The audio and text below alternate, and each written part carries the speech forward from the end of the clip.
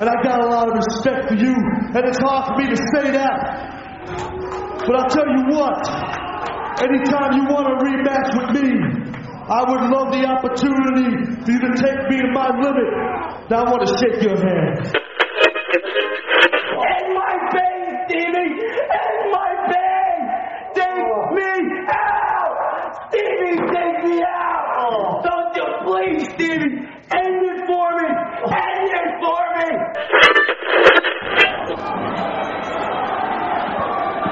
What the hell is Fonzie doing? That's right, he's team tagged through and through. He's about to get the beating of his life in the hands of Sabu and Rob Van Dam. Fonzie, don't do it. You may be better off just get the hell out of there. Regroup and fight another. Sabu takes him. What a double cross! What a lousy, stinking bastard! A double cross!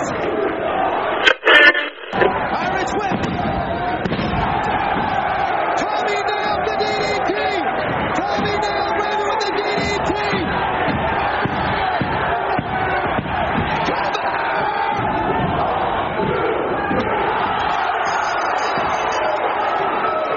No, 2 count only!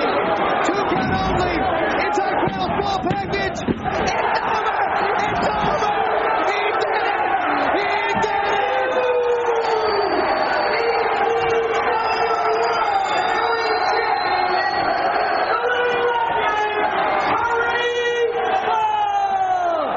Do you believe in miracles?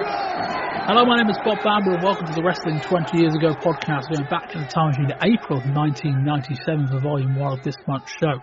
3 volumes for you this month. Number 2 takes us to WWF, looking at the latest installment in your house.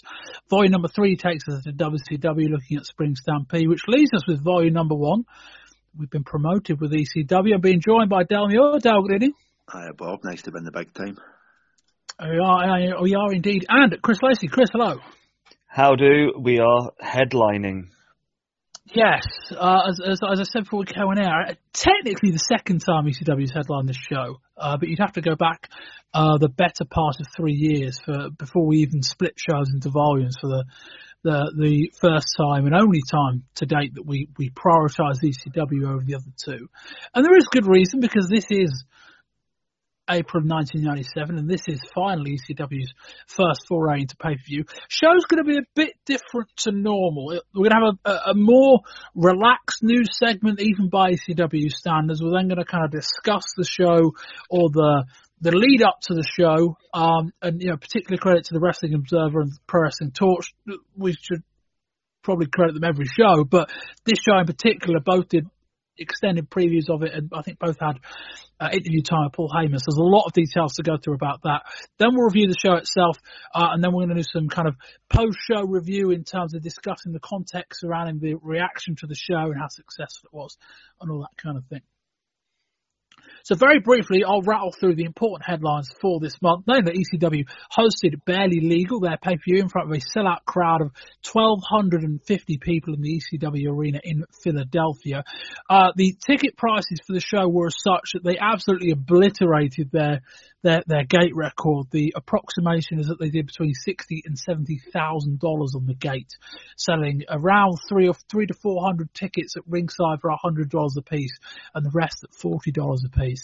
The buy rate for the show, we're still not really sure. The original buy rate coming out was about 20 to 30,000.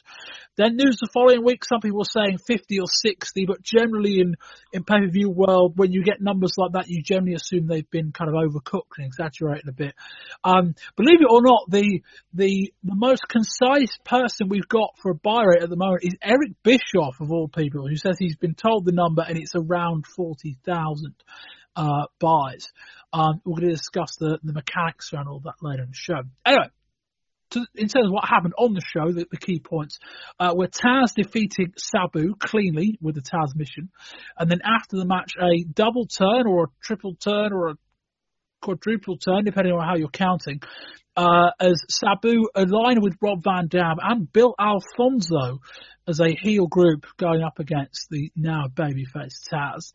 And in the other kind of match of note, or pair of matches of note, was Terry Funk won the ECW heavyweight title, beating Sandman and Stevie Richards in the semi-main event before defeating Raven in the main event. And the other big story for the month, speaking of Raven, is that Raven, in about 2 to 3 months' time, will be off to WCW. He signed a 3-year deal worth around, I think it's $225,000 per year. So we'll be discussing that later in the show. So that's the meat of the news. There's certainly a lot more, not more big headline stuff, but a lot of context that we're going to go into. So we're going to start really with this first chunk of the show, looking at the bit leading up to the pay-per-view itself. We have got TVs this month like normal, but this is one of the most irrelevant months of TV you will ever see. You've only got access to hardcore TV, but we will jam in our usual stuff. And there is the odd thing of note. So I think we'll just start with a look at the preparation itself of the pay-per-view. The admission by Paul Heyman with interviews beforehand that they never really promoted this show. There were plans at one point to do a large, significant scale marketing campaign to promote the show. But they essentially just didn't do that. I think I'm under the impression they didn't, just because of their lack of penetration or their lack of availability with a lot of pay-per-view carriers. There was the general acceptance that the show was going to be a money loser. Paul Heyman was quoted in one of the talks to the Observer saying, "I don't think we can realistically expect to do any sort of decent number." Show instead was basically a test, with the idea that they want to be able to see whether they can put on a show, and they want to be able to show pay-per-view providers that they can put on a show. It's still extreme, but is within the bounds of what the pay-per-views want. And also the fact that the pay-per-view, another big point was that when we talk about the availability in some markets and not in others, the key point, or one of the key points, was that they had availability in some markets with very, very little ECW exposure. And yet some of their strongest markets, namely the metropolitan Philadelphia area, Boston and Long Island, that had very little access to the shows. Dan, I'll bring you in at this point. There's other things to discuss before we hit the pay-per-view. But your thoughts on that kind of side, or that angle, looking at this pay-per-view? I think it's just very ECW, to be honest. They're not the most organised of companies. They're not the most kind of popular outfits, but it's just got a very independent feel to it, whether it's independent film, independent music, independent anything. It's just got that kind of little engine that could kind of story to it. And I think if we were kind of turning on the telly during the week before, running up to the show and seeing these big, glossy, highly produced trails for a pay-per-view debut coming, I think we would be a bit more worried than just not really seeing anything at all. I don't know whether it's a good thing or a bad thing, but the limited availability, because I think it just shows, when you're talking about the numbers that's coming in for this buy rate, it's hard to look at it at a point scale. There was a lot of talk coming into it on, they really need to break a 0.2 to kind of break even, or to kind of get the second show. You can't really gauge it in that kind of point scale with the availability that they had, because it's obviously going to be a bit diluted in the amount of homes it's got it. But the volume that we're talking about with these numbers that's coming for Eazy-E, about 40,000. How many shows is ECW running on a yearly basis to even touch the sides of getting that kind of income? So it's kind of got negatives and positives throughout the full story, but I don't think we would expect anything less for ECW in the last 2.5-3 years. Chris? Well, sort of, they were saying about breaking even. Looking at it, they had the new ring mat. Yes, they had a sort of little bit of stuff around the entrance, and obviously the expenditure of being live and going out live. But it's not like they're hiring a bigger building or doing anything sort of set-wise or anything like that means that they'd have had a much bigger outgoing in the first place. There are a lot of costs to broadcasting live. One of the ideas about 6 or 7 months ago was the idea that they might tape the show and then show it on pay-per-view a couple of days later. And there are significant costs out of the gate in terms of broadcasting a live show. I don't have the exact breakdown. And there's also the flip side that, as with any pay-per-view venture, you've got to split your revenues with the pay-per-view providers as well. So when we talk about, I don't know what the price was. I think it depends on the carrier, but I presume it will be something similar to your average WWF or WCW show, which would put it in the range of $20 to $25, something like that. Splitting 40,000 of those buys with a pay-per-view provider, it gets you some income, but not a significant amount. And there's a lot of costs that go in. And also, there's a lot of costs just in getting ready. There's something I'm going to come on to in a minute about the preparation for the show. They were working for months to get this ready, and there's the costs incurred for that as well. But, yeah, as Del was saying, it was very much a sort of the thing that you'd expect from ECW is very much the DIY punk sort of feel of, we won't do it the conventional way. Even if you look at this, especially sort of, we're not going into the show at the moment, but that open to the show with the sort of, there wasn't a video package as such. It was sort of the graphics of this is our first pay-per-view with this sort of very edgy look that is so ECW, so sort of DIY and punk. They could have quite easily done what everyone else does and does a video package, but it wouldn't have been them. So they did keep what is ECW about the product. Yeah, we'll come on to more of that when we get onto the show itself. Speaking of getting the show ready, just a couple of quotes from Paul Heyman, just on about preparing for pay-per-view. He said, "It's going over every single solitary detail, hoping you're not fucking up, and knowing in some way, somehow, that you are." And he said that attention to detail had been lost as so many things have been trying to get done. Another thing that came up a lot, certainly the last few weeks, is tension. Tension in the ECW locker room, nervousness, perhaps some apprehension surrounding the upcoming show. Some guys attempted to leave that had to be talked into staying, or were talked into staying on the basis of money that would be coming in from the pay-per-view, although as we kind of said that, that's a long-term kind of goal. Talks that there was nearly a fight backstage between Shane Douglas and the Sandman, essentially surrounding Douglas, who was kind of putting together a live event, got pissed off with an angle involving, I think, Tracy Smothers and somebody else. And then word broke out and Douglas got pissed off that there was a kind of a leaker in the locker room. So he kind of shouted at people and Sandman got involved. And then there was another angle, another show involving Sandman being injured, so Douglas being involved in an angle to write Sandman off of the show. Douglas used Sandman's cane, and Sandman was pissed off at that because that's his trademark. So that's going on as well. And it's also said that Rob Van Dam, apparently this is a shoot, did not want to appear on the show. After being told he wasn't going to be on the card, Rob Van Dam then thought that being offered a spot replacing the injured Chris Candido was a bit of a shot at him, and he didn't want to be a fill-in. Obviously, as we'll come to, he was. But Chris, fair to say that, one line I read in one of the two newsletters was the idea that some guys just wanted the whole thing to be over. And I think there was, we talk about this being the perfect time for ECW's pay-per-view, but as we kind of alluded to last month, they've almost had a little too long, and this is the kind of thing that can come off the back of that. As you said, sort of, I think, had the build-up not been the last sort of 8 months or so, that we knew that it was going to be coming, we knew sort of, we were waiting just on a date and things like that.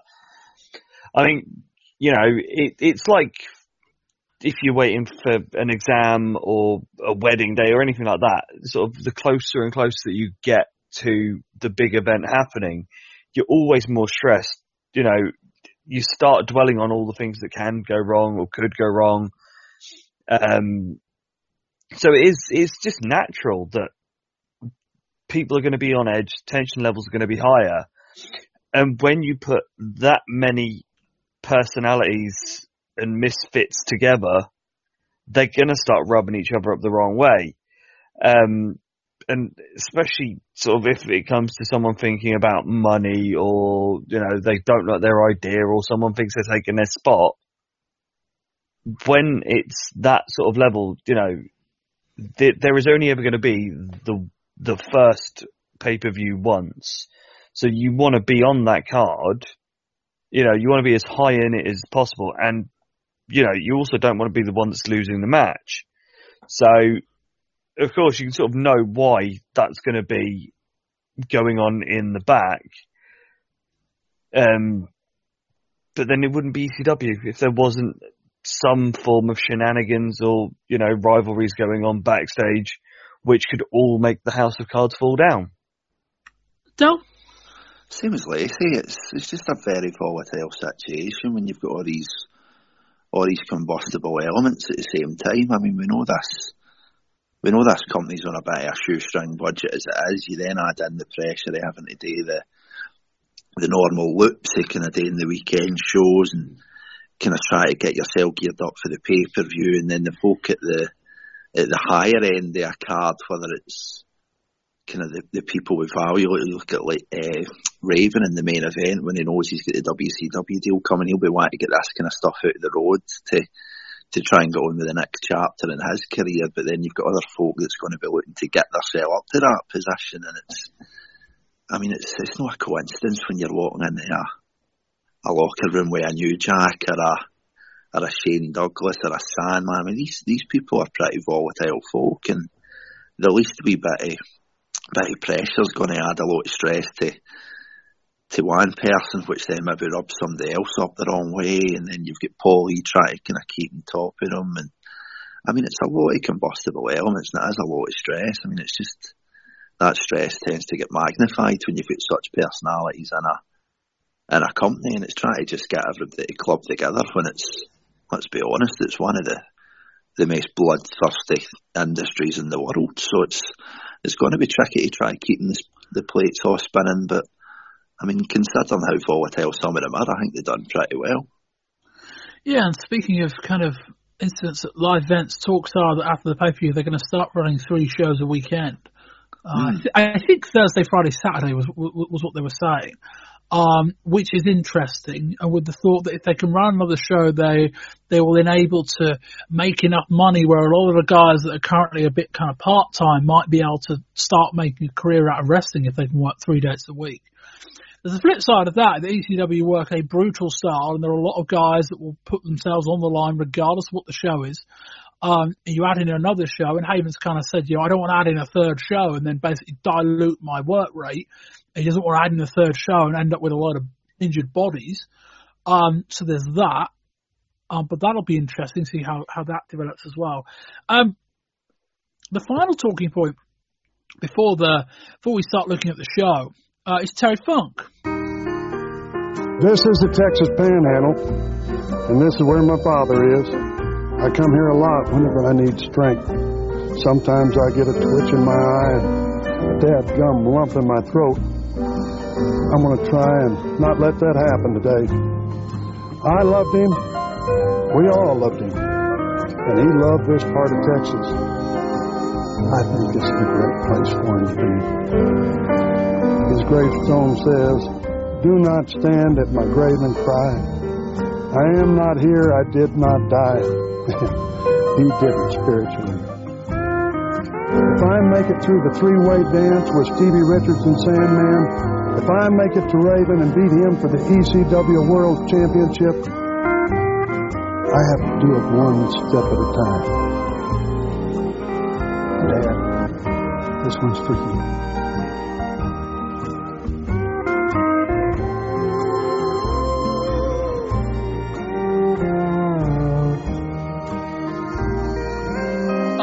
This I kind of found interesting reading the Observer, and talks about the booking of Funk with the idea that can the old man finally do it one more time, might actually be damaging Funk's perception with ECW's crowds. I'll lift a quote directly from the Observer here.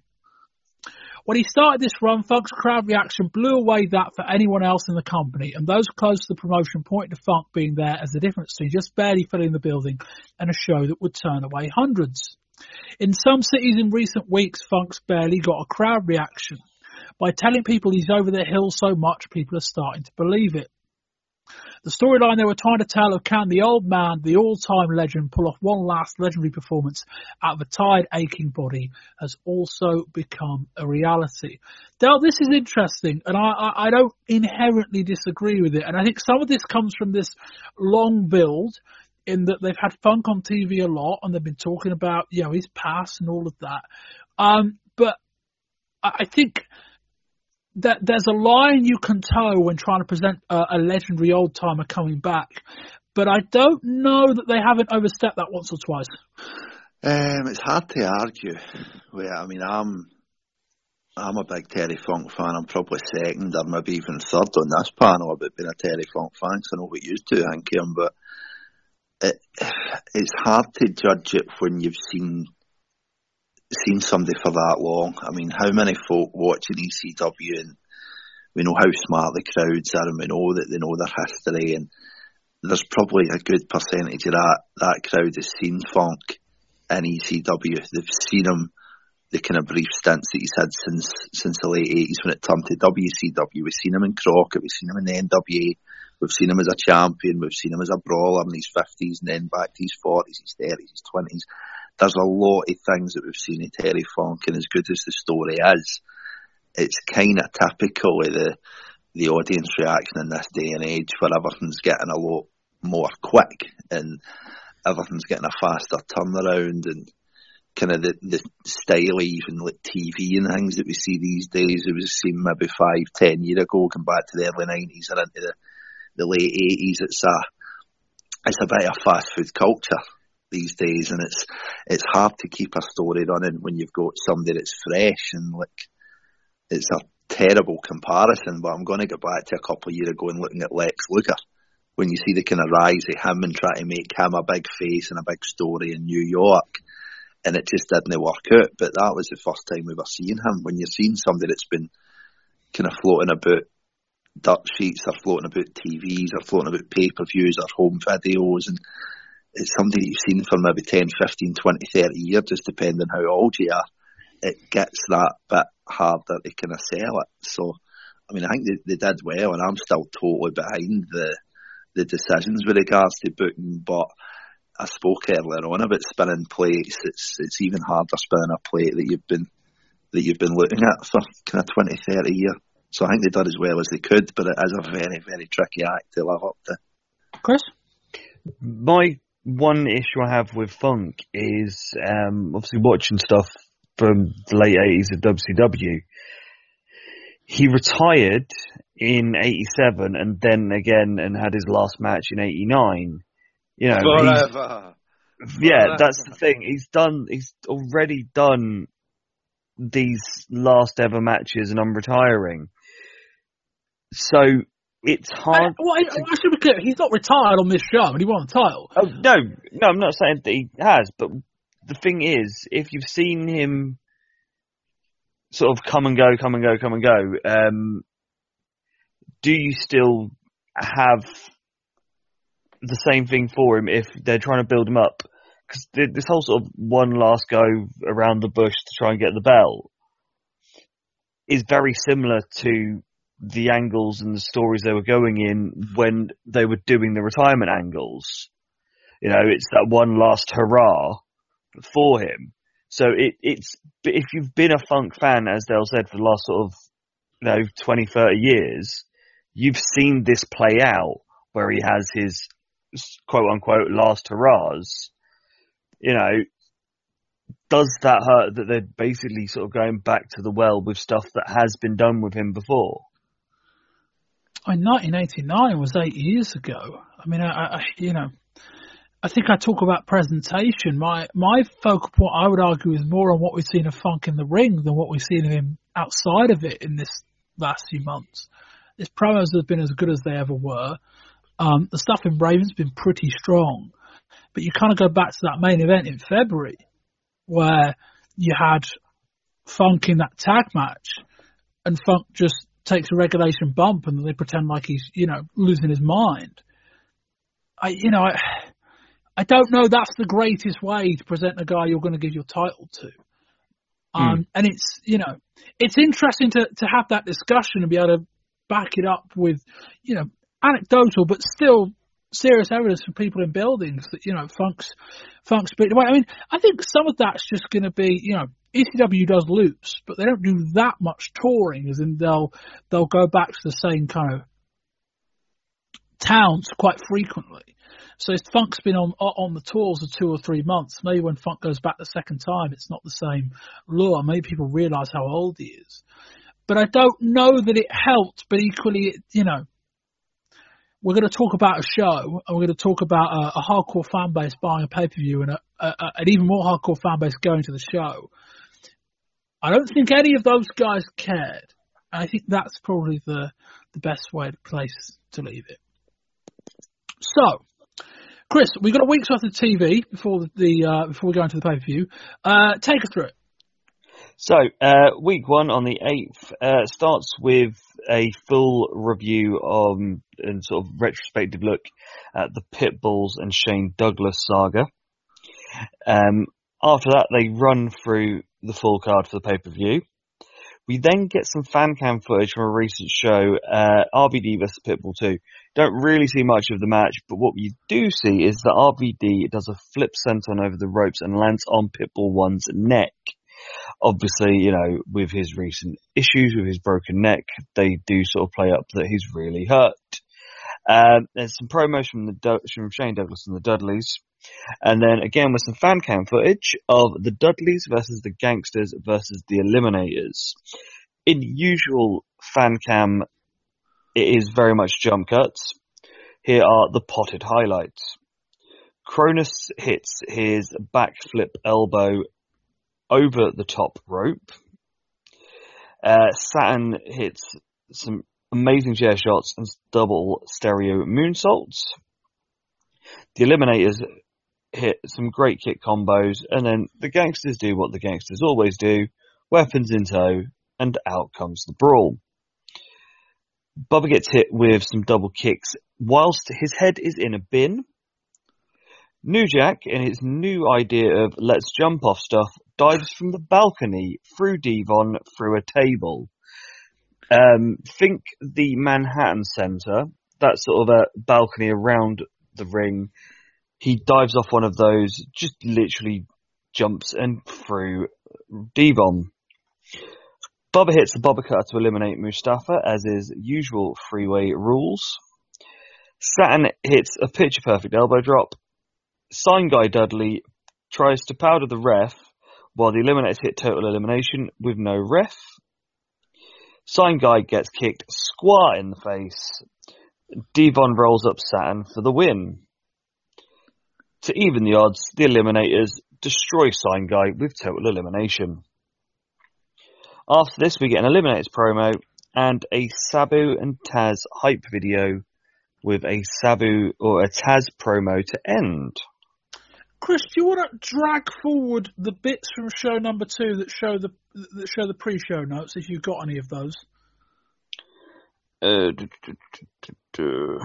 So yeah, bits of show 2. We get lots of bits of the Terry Funk speech from the banquet from the day before Barely Legal. We get from the pre-show the Shiloh package between Shane and Pitbull is shown again, but this one has more Rick Rude promo in.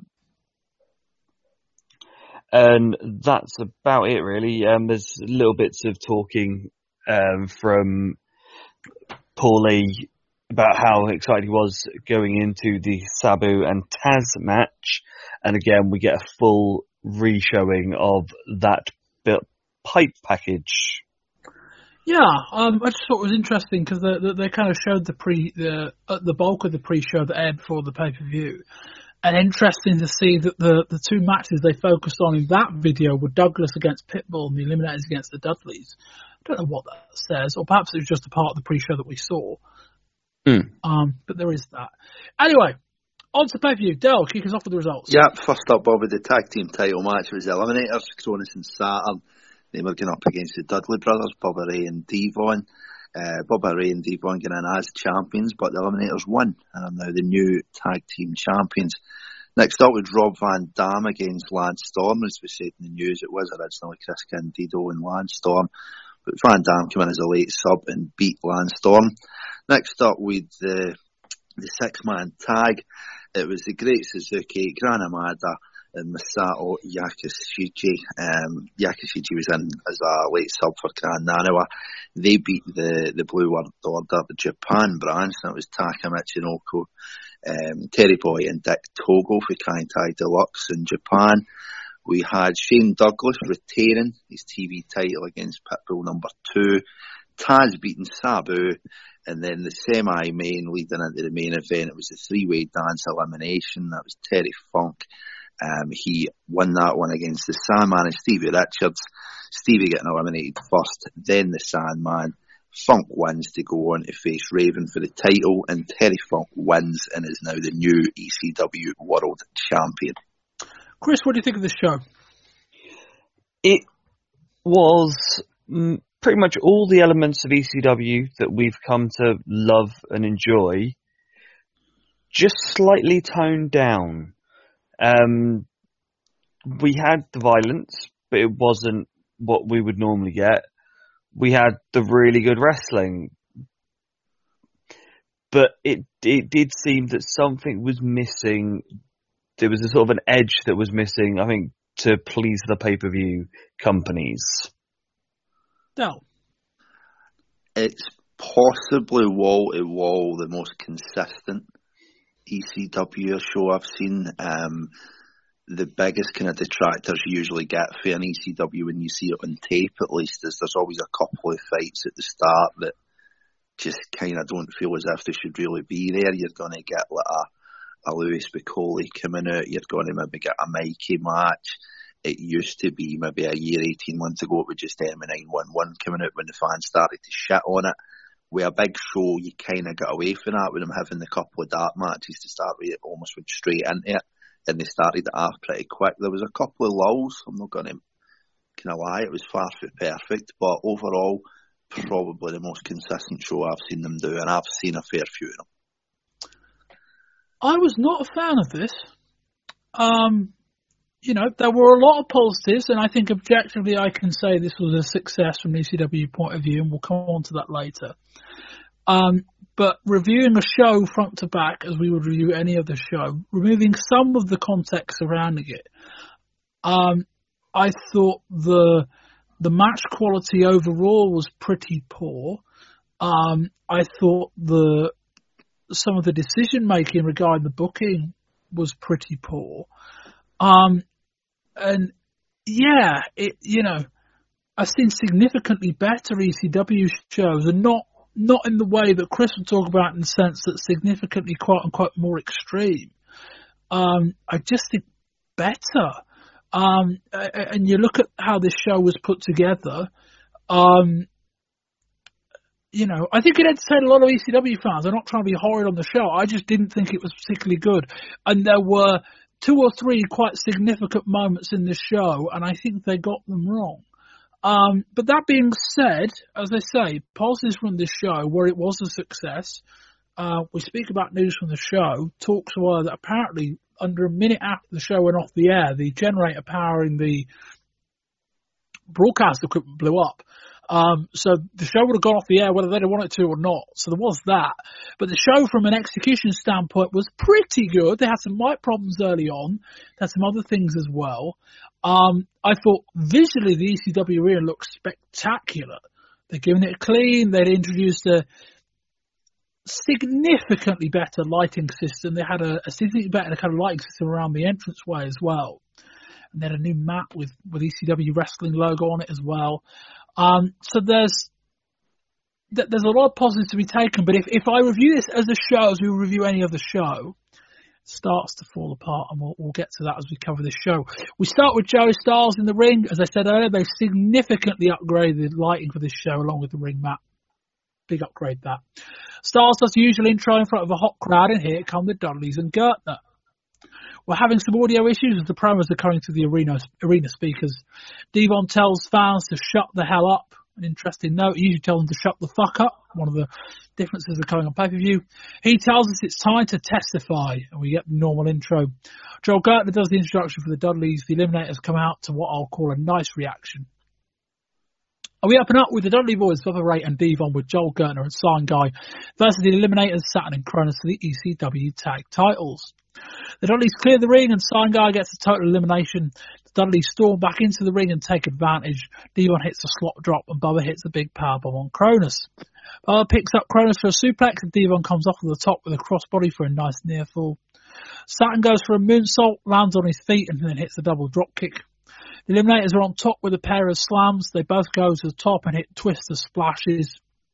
Those look real nice. Perry Saturn hits a big moonsault onto the floor. Cronus hits a handspring moonsault over the top. That looked real nice. Back in the ring, Cronus hits a slam. Saturn drops an elbow from the top rope. The Eliminators take Devon to his knees and hit a simultaneous spin kick. That looks really nice. Cronus goes to the top, hits a lovely 450 splash. That looked really good. They put Bubba on his knees and hit a front and back kick. They then hit the total elimination on Bubba. 1, 2, 3. Big pop. New champs. Here's Joel Gertner. Fans chant, fuck him up, fuck him up. Gertner says the Dudleys won the stud muffin scoring system.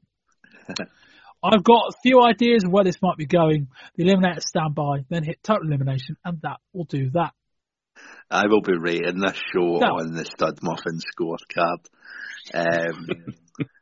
Sorry, Joe, but I will be. I really wish I'd have put the suit jacket on and like the wee bow tie and just no shirt, just in honour of the man. But I'm never shied away from never being the biggest kind of fan of tag team wrestling. I really love this.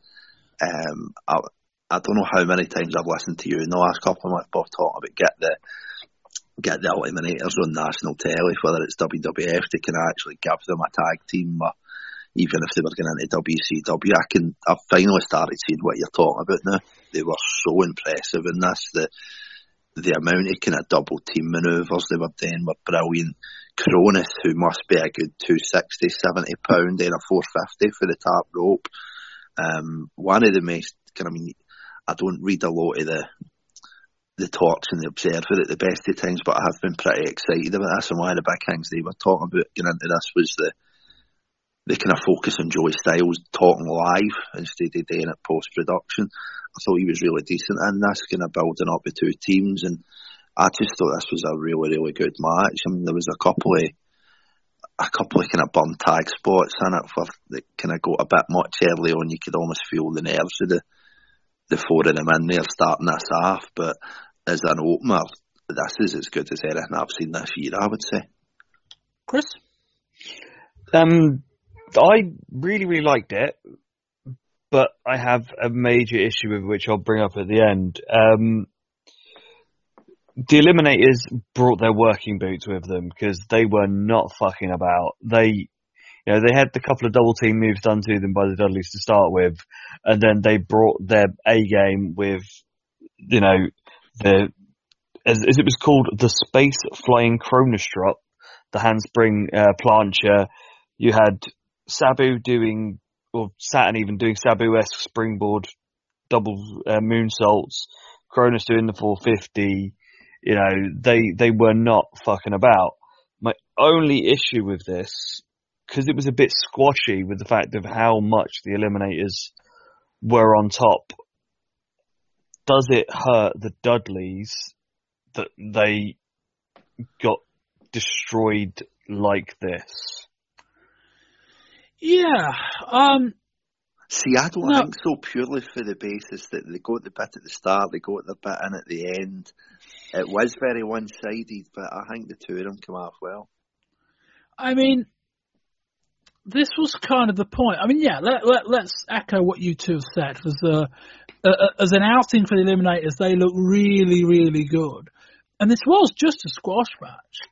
I mean, let's be honest. This was, if you didn't know anything about this and you were, you put this in the Manhattan Center 3 years ago in a Raw or a Superstars, this would have been a very, very memorable, very, very athletic squash match. That was all it was. And one of the things I praised them for last month was just about how, just about how they they presented the Dudleys and like shocked people into believing that they were relevant and believable as tag team title holders. And it's not so they reversed it with this, but it was, they undid a lot of it, I thought.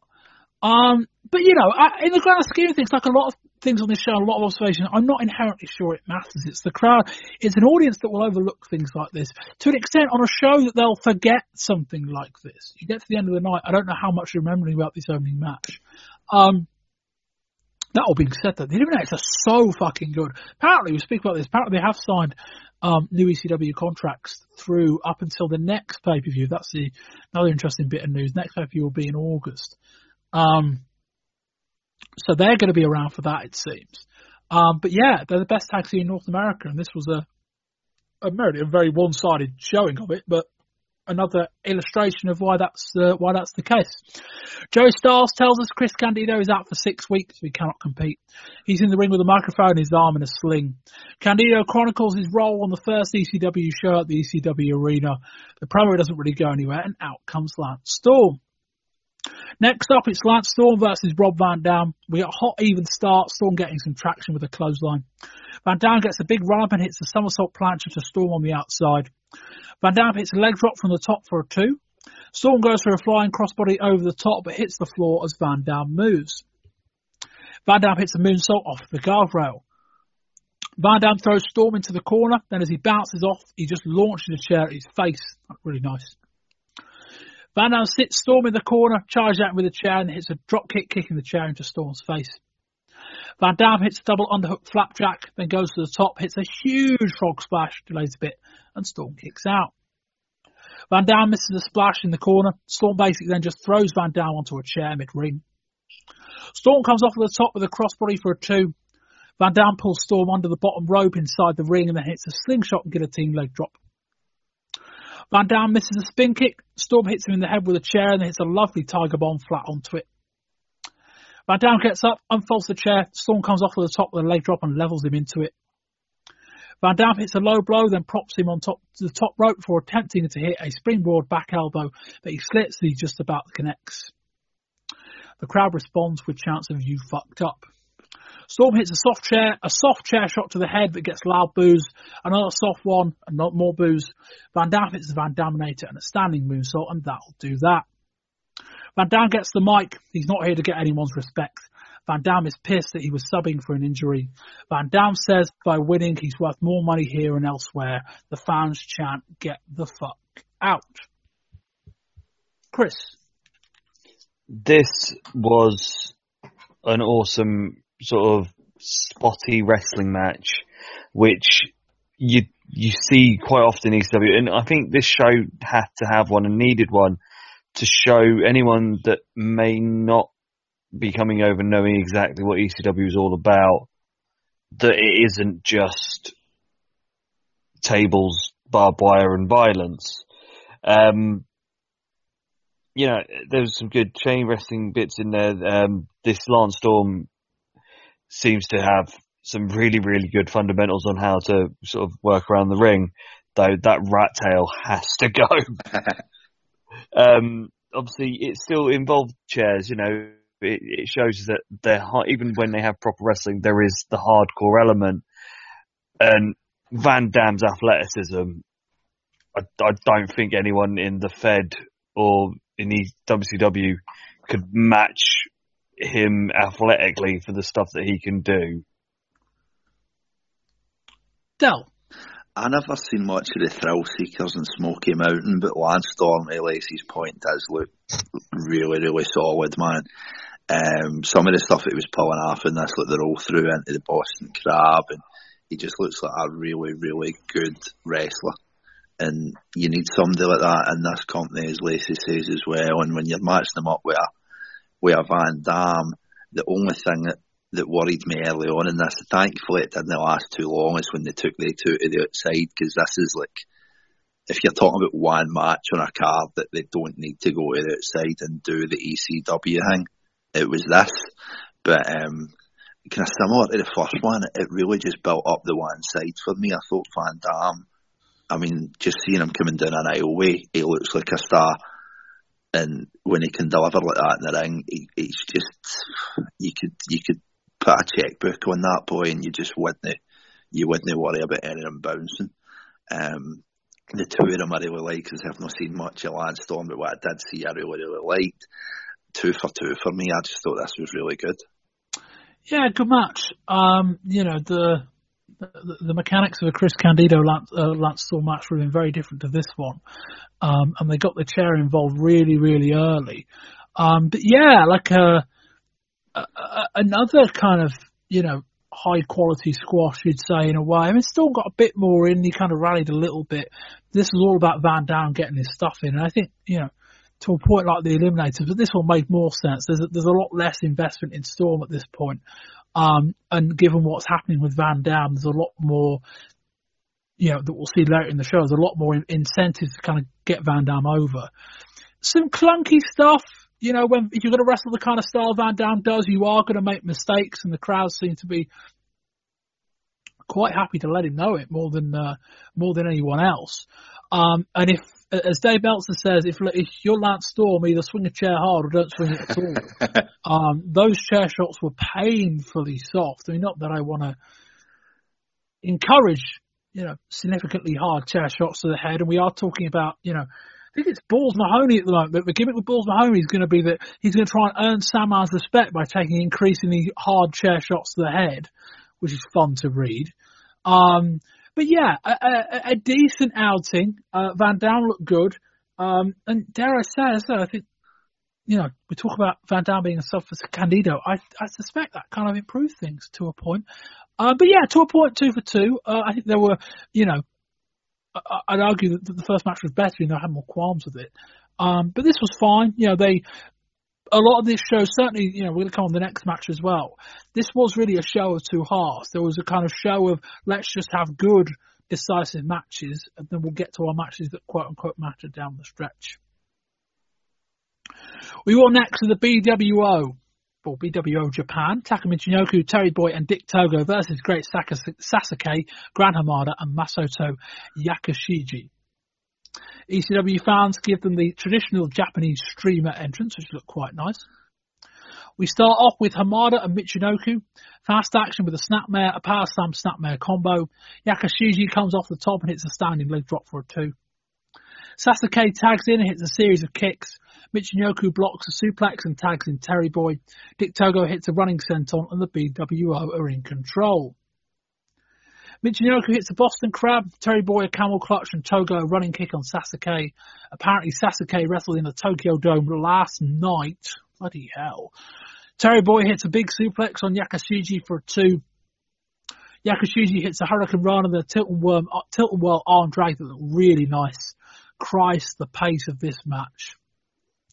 We get Terry Boy and Hamada exchanging slaps. Terry Boy goes for a clothesline for Hamada, but who catches it into an armbar. Then again on Michinoku. There's an exchange of something that ends with Sasuke hitting a crossbody on Terry Boy. Yakashiji goes for a baseball slide on Terry Boy, but instead uses momentum to hit a Hurricane Rana on the outside. Hamada hits a Hurricane Rana on Togo. Michinoku manages to wriggle out of a high angle single leg crab from Sasuke. Togo and Terry Boy hold up Sasuke by his feet, then Michinoku hits a drop kick, then puts Sasuke in a double arm bar, and Michinoku poses on his back. Terry Boy goes for the Terry Funk spinning toe hold. That doesn't work, but he hits a savage looking spiked DDT on the run. Michinoku hits a brainbuster for a 2. That looked really nice. I've got okay in my notes as Terry Boy catapults Yakashiji into a lariat from Togo. Then Michinoku comes off with the top for a near fall. We get a double team spike piledriver onto Hamada. We then get a triple team powerbomb onto Yakashiji for a 2. The BWO fucks something up. They're reset seemingly for another triple powerbomb, but Sasuke reverses it for a near fall. Sasuke kicks Togo to the outside, then hits a springboard moonsault onto the guardrail. Michinoku hits a running plancher to the outside onto Hamada. We're left with Yakashiji and Terry Boy. Yakashiji hits the moonsault for a 2. In all caps, I've got slow down, lads. Terry Boy hits the DDT, then a no-arm powerbomb for a 2. Togo hits a Hamada for a 2. Hamada hits a DDT onto Togo for a 2. Togo goes to the top but gets cut off. Hamada hits a Hurricane Rana from the top. Yakashiji hits a Hurricane Rana off of the top onto Togo, then hits a suicide dive to the outside. Sasuke hits a big kick.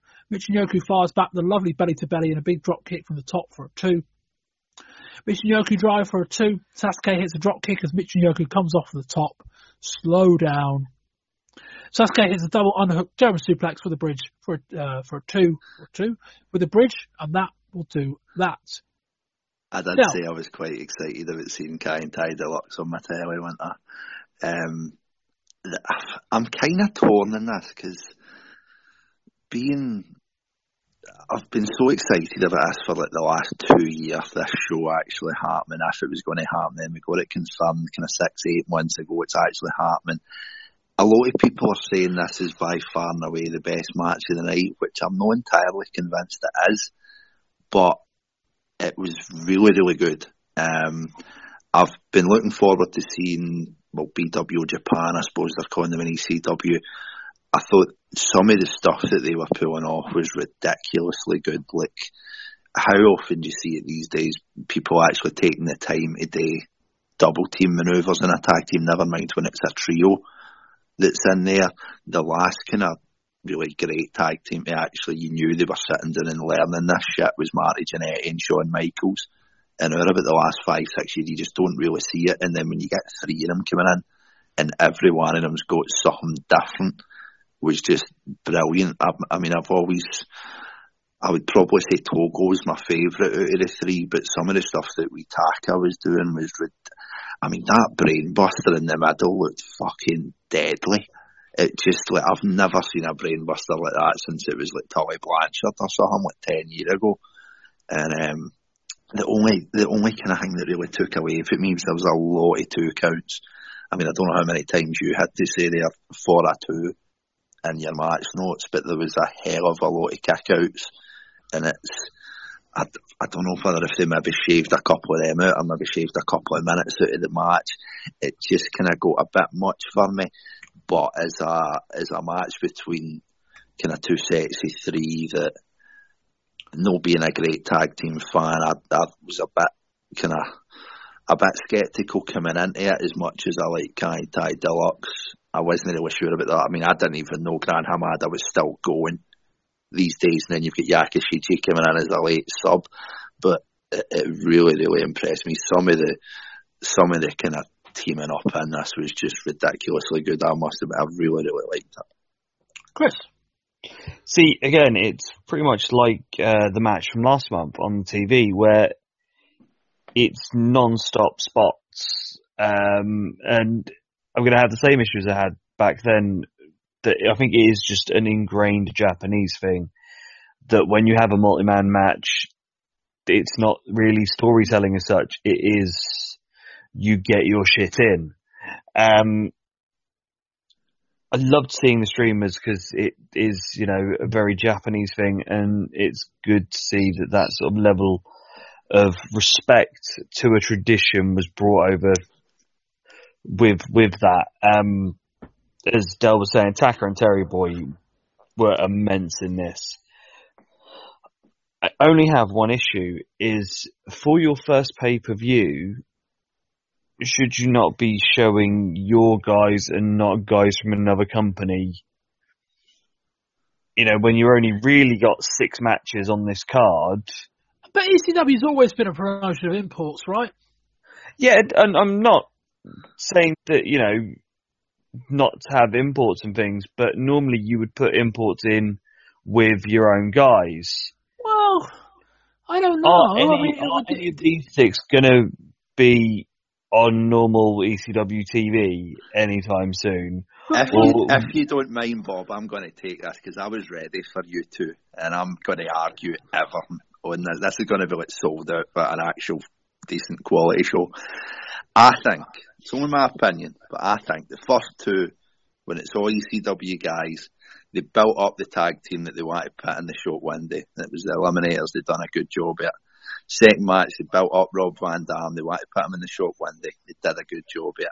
This one, I think it was more a case of they've got these 6 guys, just fucking go out there, bring the barn down, and just make a show of it, and I thought they did, because the first two were more kind of one-sided affairs. This one was just a match.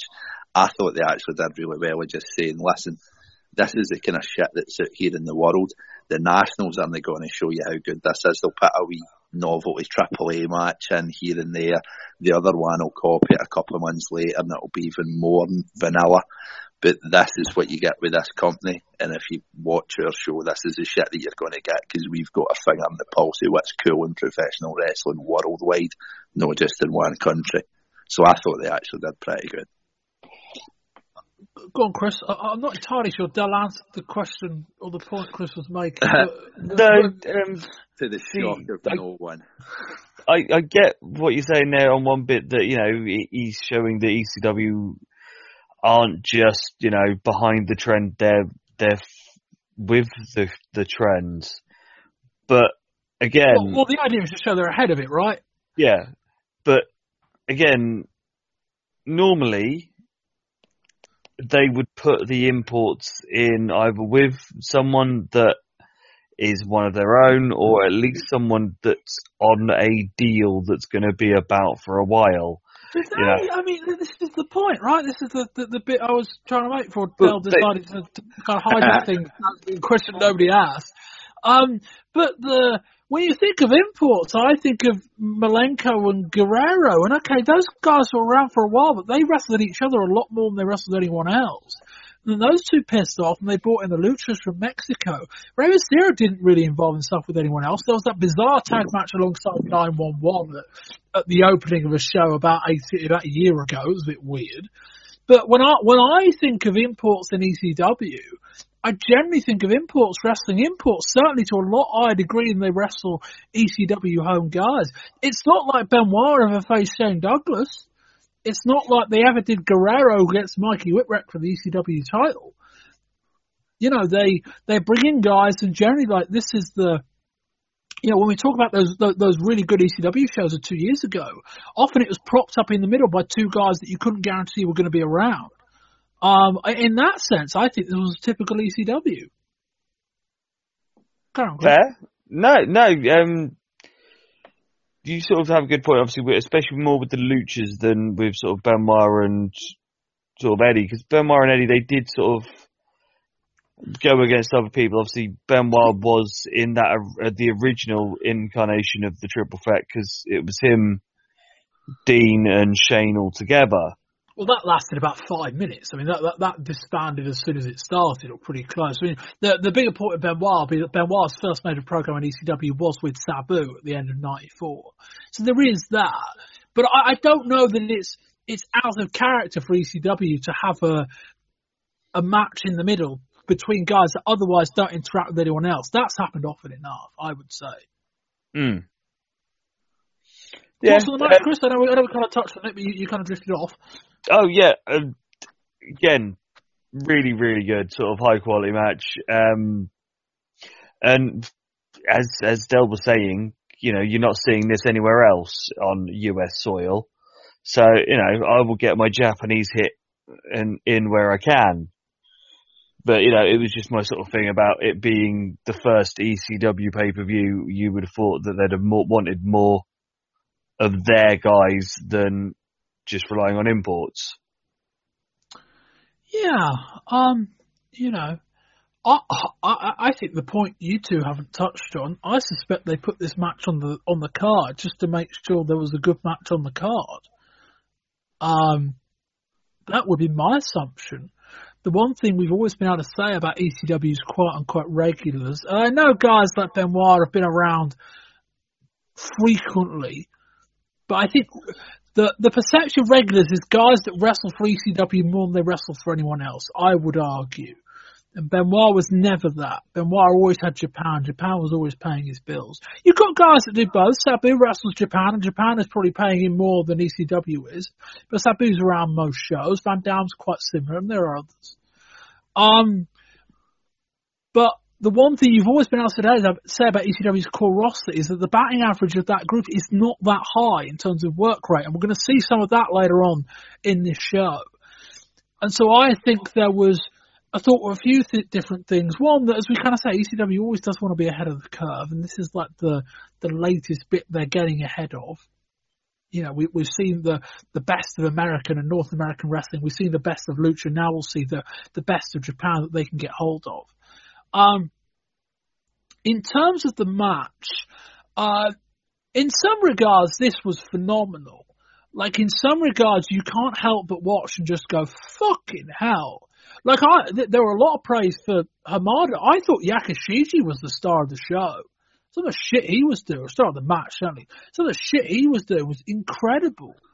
But from someone that doesn't really like this kind of style, and you can see it seeping through every now and then in my notes, you know, it's quite I don't call it flat, but it's quite a sterile style in that, you know, I can go and watch the circus if I want to see acrobatics. Wrestling, to me, is a bit more than what this was.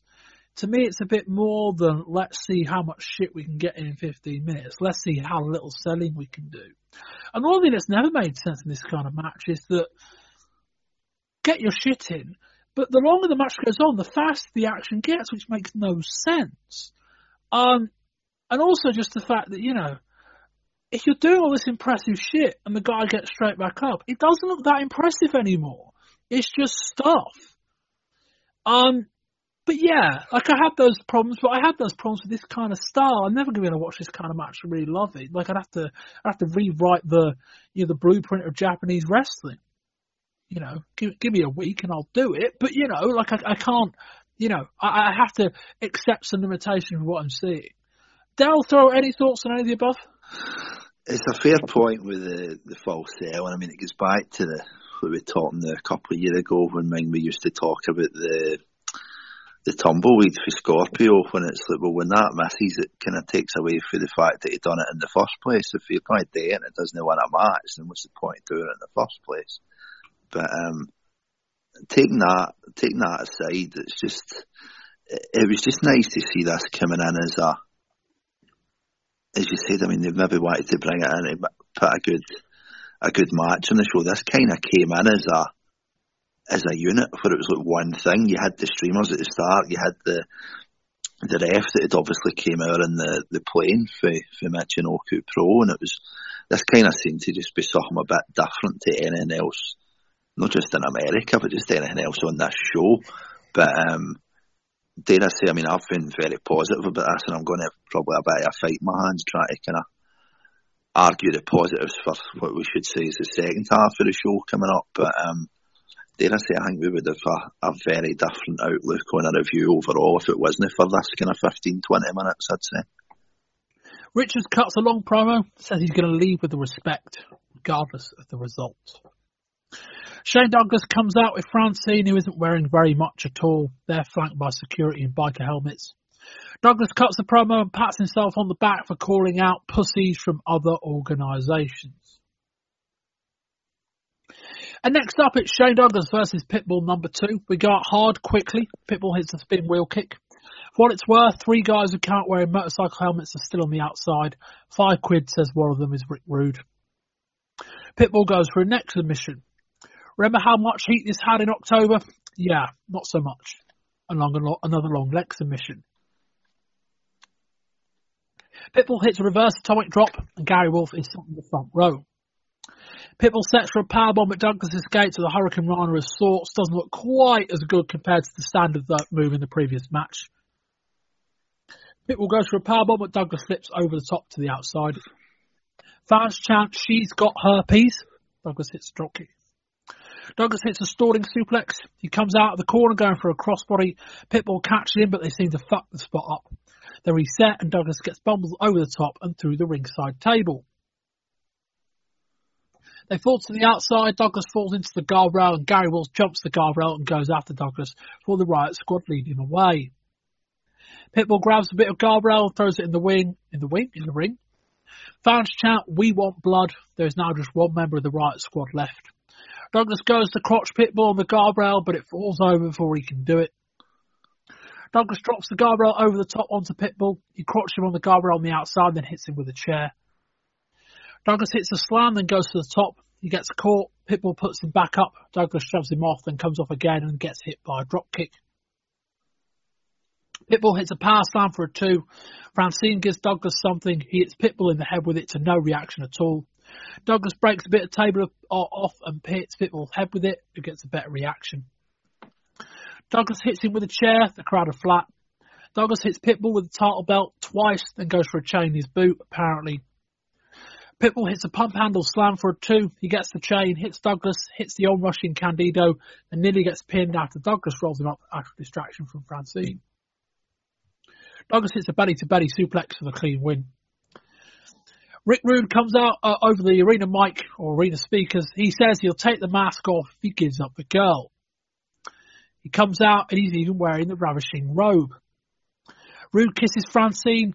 Douglas nails him with the title belt and then goes to remove the mask. The biker steps into the ring, takes off his helmet, and he's Rick Rude. Douglas removes the mask of the guy who's just walked out to find out it's Brian Lee. Lee chokeslams Douglas to a big pop. Boy, Rick Rude has shrunk in the last couple of years. Chris? For a level of blood feud that this is meant to be, why was there such long rest holds in it? Because it was the neck. That was the idea. It didn't really sort of get me in that sort of thing of this is meant to be these two people that want to absolutely kill each other. If I think you think back to last year's Mania and you think of the Piper and Goldust, that level of, they weren't fucking about. They were going at it. They were swinging at each other. Yes, you had all the shenanigans with the OJ footage, but the bit in the backlot at the beginning, they're going at it. They're really sort of just swinging at each other. I think this match really could have dealt or needed that sort of brawl side to it more than what we got.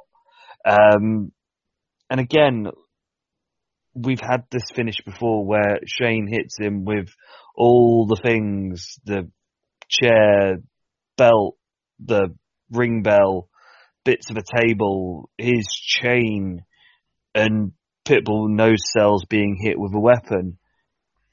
It's not something we haven't seen before.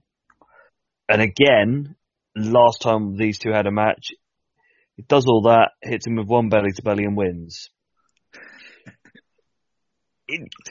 For how great this feud has been built up, the execution really didn't live up to it. No. Oh man, I'm going to need to start my arguing, aren't I? Right. I'm going to be positive. I don't care who hates me for it. I'm going to be positive about it, right? We've spoke earlier on about whether it's the Japanese kind of 6-man or whether it was the Rob Van Dam. Basically every match we've seen so far, we've been talking about there wasn't enough story yet, right? This one had the story going in, and it's easy to say, right, this should be just an utter brawl, and this should just be a fight. There's too much wrestling in this. For me, this might just be me being like Mr. ECW, and I just don't want to kind of look anything against it, and I'm maybe just excited about the pay-per-view. I don't know what it is, but I'm going with it. I think this wasn't about the fight for the Pitbull. Shane Douglas broke Pitbull one's neck, right? That's what took him out. That's what started this full hang, and it's been going on for months. To me, the way that I looked at the story getting told in this was about Pitbull 2 breaking Shane Douglas, but it wasn't about breaking him in the neck, because that doesn't hurt somebody like Shane Douglas. You can't just hurt somebody like that with breaking a bone. This was about breaking Shane Douglas's spirit for me, right? He gets in there and he actually tries to mat wrestle, and he actually gets down and dirty with him, and he tries to beat him at his own game. That's the story that's getting told here, right? I don't think there's been enough stories getting told in these matches so far, I'll be honest about it, but I've enjoyed them for the wrestling. If you look at this for the wrestling, it was pretty shit. It's probably by far and away the worst match on the card, but it still doesn't mean that I'm going to narrow it down to just saying it was awful. I just think they tried to tell a story that maybe the crowd wasn't quite expecting or willing to get on board with. really random facts. You'll like this, Bob. You like my stories that just take 10 minutes to tell a 30-second parable. I ate a 40-ounce steak once, right? I'm fat, that's what I do. But if you look at this in a bigger picture, is like the actual show itself. If you eat a 40-ounce steak, man, if you just eat steak and then steak and then steak, like we've had with the matches so far, that's been pretty good and pretty athletic, you need a chip here and there. You need an onion ring just to break it up, right? This was the point in the show where they don't have a live crowd. They're not taping it for home video. They can't just go to an intermission and sell some T-shirts and get somebody out or get Kim on it to do a striptease. They needed something to slow this show down. And I don't think anybody will argue with me that this definitely slowed the show down. Even the bit at the end, it just made sense. It was going to be the bad guy that wins because all his pals run in. It's going to take all the shots at the pit bull to try and get the win. I just thought they tried to tell a story that maybe a lot of folk weren't invested in. That's my argument, and I stand by it. Well, I mean, you know, You make me want steak now. well, the £5 I won at the top of the review, I'll give you that. But Dal, that was largely a lot of shit. I don't say that very often about someone who makes a point on this show, but yeah, you were almost completely wrong in just about everything you said there. They, you know, like I've never heard a praise of a wrestling match for being bad by design, and I don't think we can give this that. But yeah, I mean, 6 months ago, I think it was October, there was a match between Shane Douglas and Pitbull 2 at the ECW Arena that was, I think, one of the most heated matches that we've ever seen in ECW. It cracked into my top 10 list of matches of the year, not because of the work rate. The story in the ring was certainly better than this, but in terms of the heat and also in terms of the finish as well. But one of the things we speak about when we talk about ECW's Road to Pay-Per-View is that, you know, the idea, I think, to begin was that this show was going to be in February. I think Paul Heyman's original idea was going to be this show was going to be 20 years on from, I think it was Chris Funk, was it first winning the NWA title or last winning it? Was that the anniversary, February 1977? Does that sound right? It's his first title win. Right, that's what that About was. that Was the idea. And so the point surrounding that was that they had a lot of things in place for quite a while. The Sabu Taz match we're going to review next is a feud they essentially kept on ice until they formally knew they were going to do the feud, which was part of the praise. Also part of the reason why they waited for so long and then kind of pulled the trigger in October, because they couldn't really do it any sooner. And that's part of my criticism, of kind of how that was built. But the problem with this feud was that this feud peaked a long fucking time ago. Like, this feud started, well, probably when Francine turned to align with Douglas last June or something like that. And then we had the angle where the kind of injury that turned to an angle where Douglas broke Pitbull 1's neck.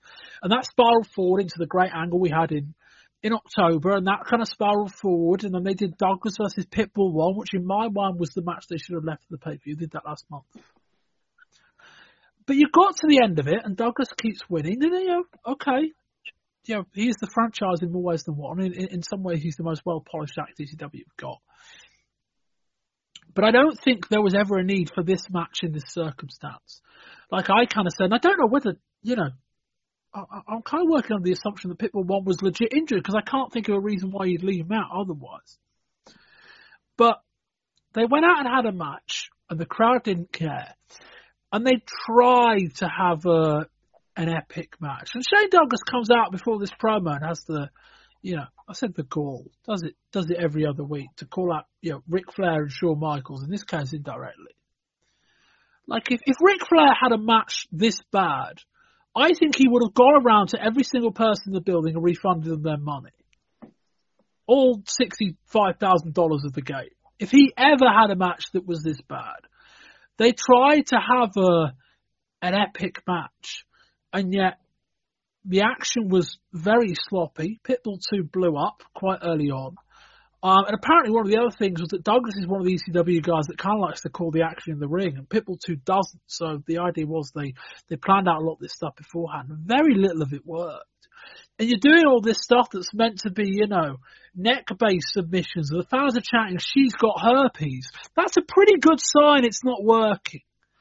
And yeah, Dal, this match was really bad. There's no way of patching that up.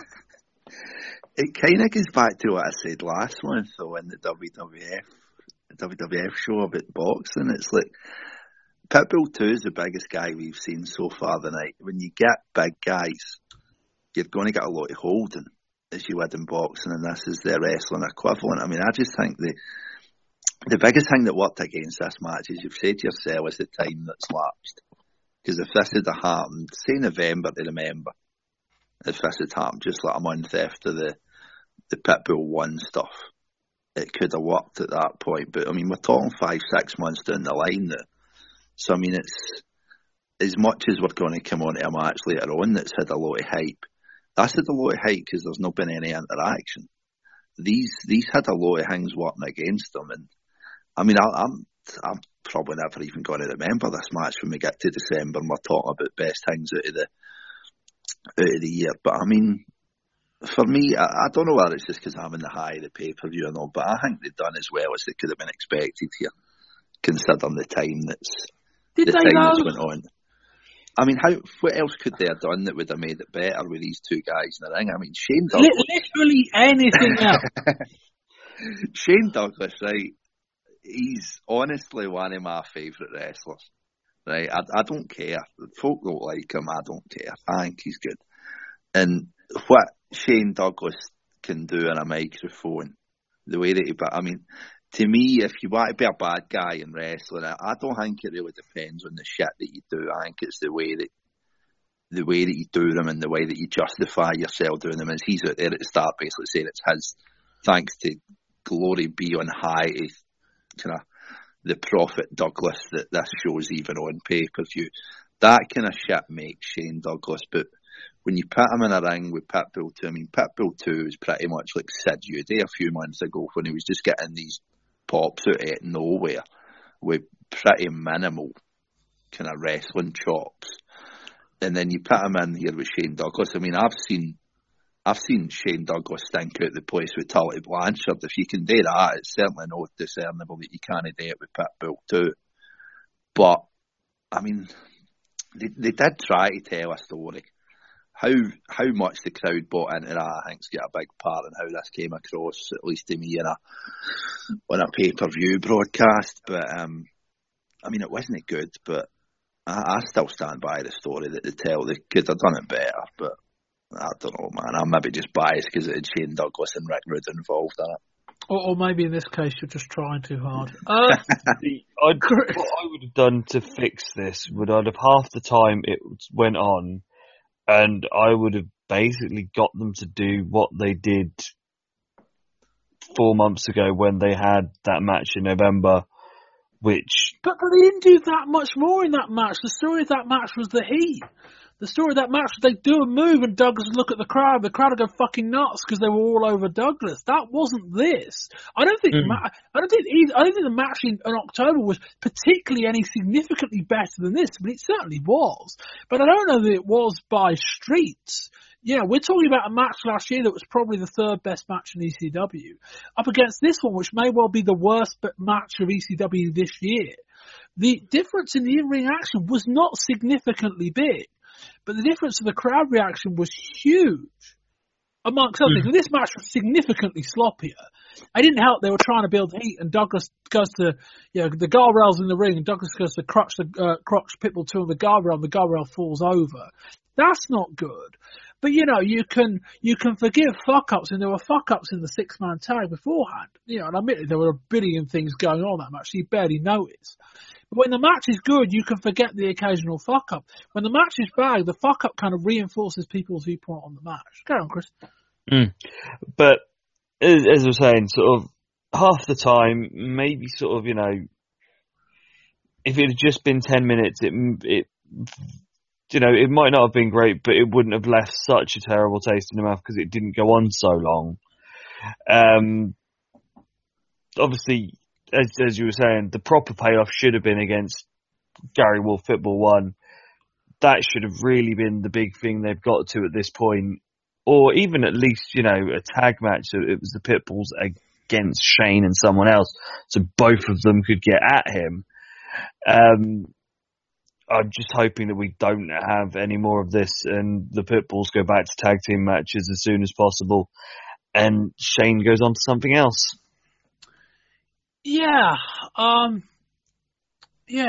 Let's talk about the post-match angle. Dal, what do you think of all that with Rick Rude and Brian Lee?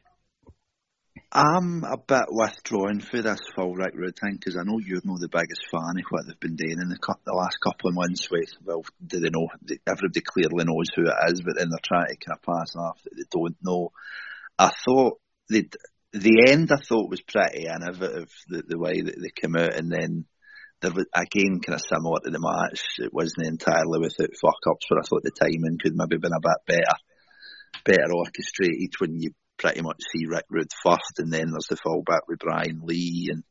But I mean, I think it was pretty good. I mean, I thought it was going to be a lot more kind of wrestling 101 than it turned out that it was. The way that they flipped it with Rude, it did sound a bit hokey coming over the house speakers, but the way that they kind of tried to go about it, I thought it went quite well. When I didn't really know, kind of been away from ECW for a couple of months, I didn't really know what the full story was with the leather jackets and the motorcycle helmets coming out. I wasn't sure if this was a regular thing these days.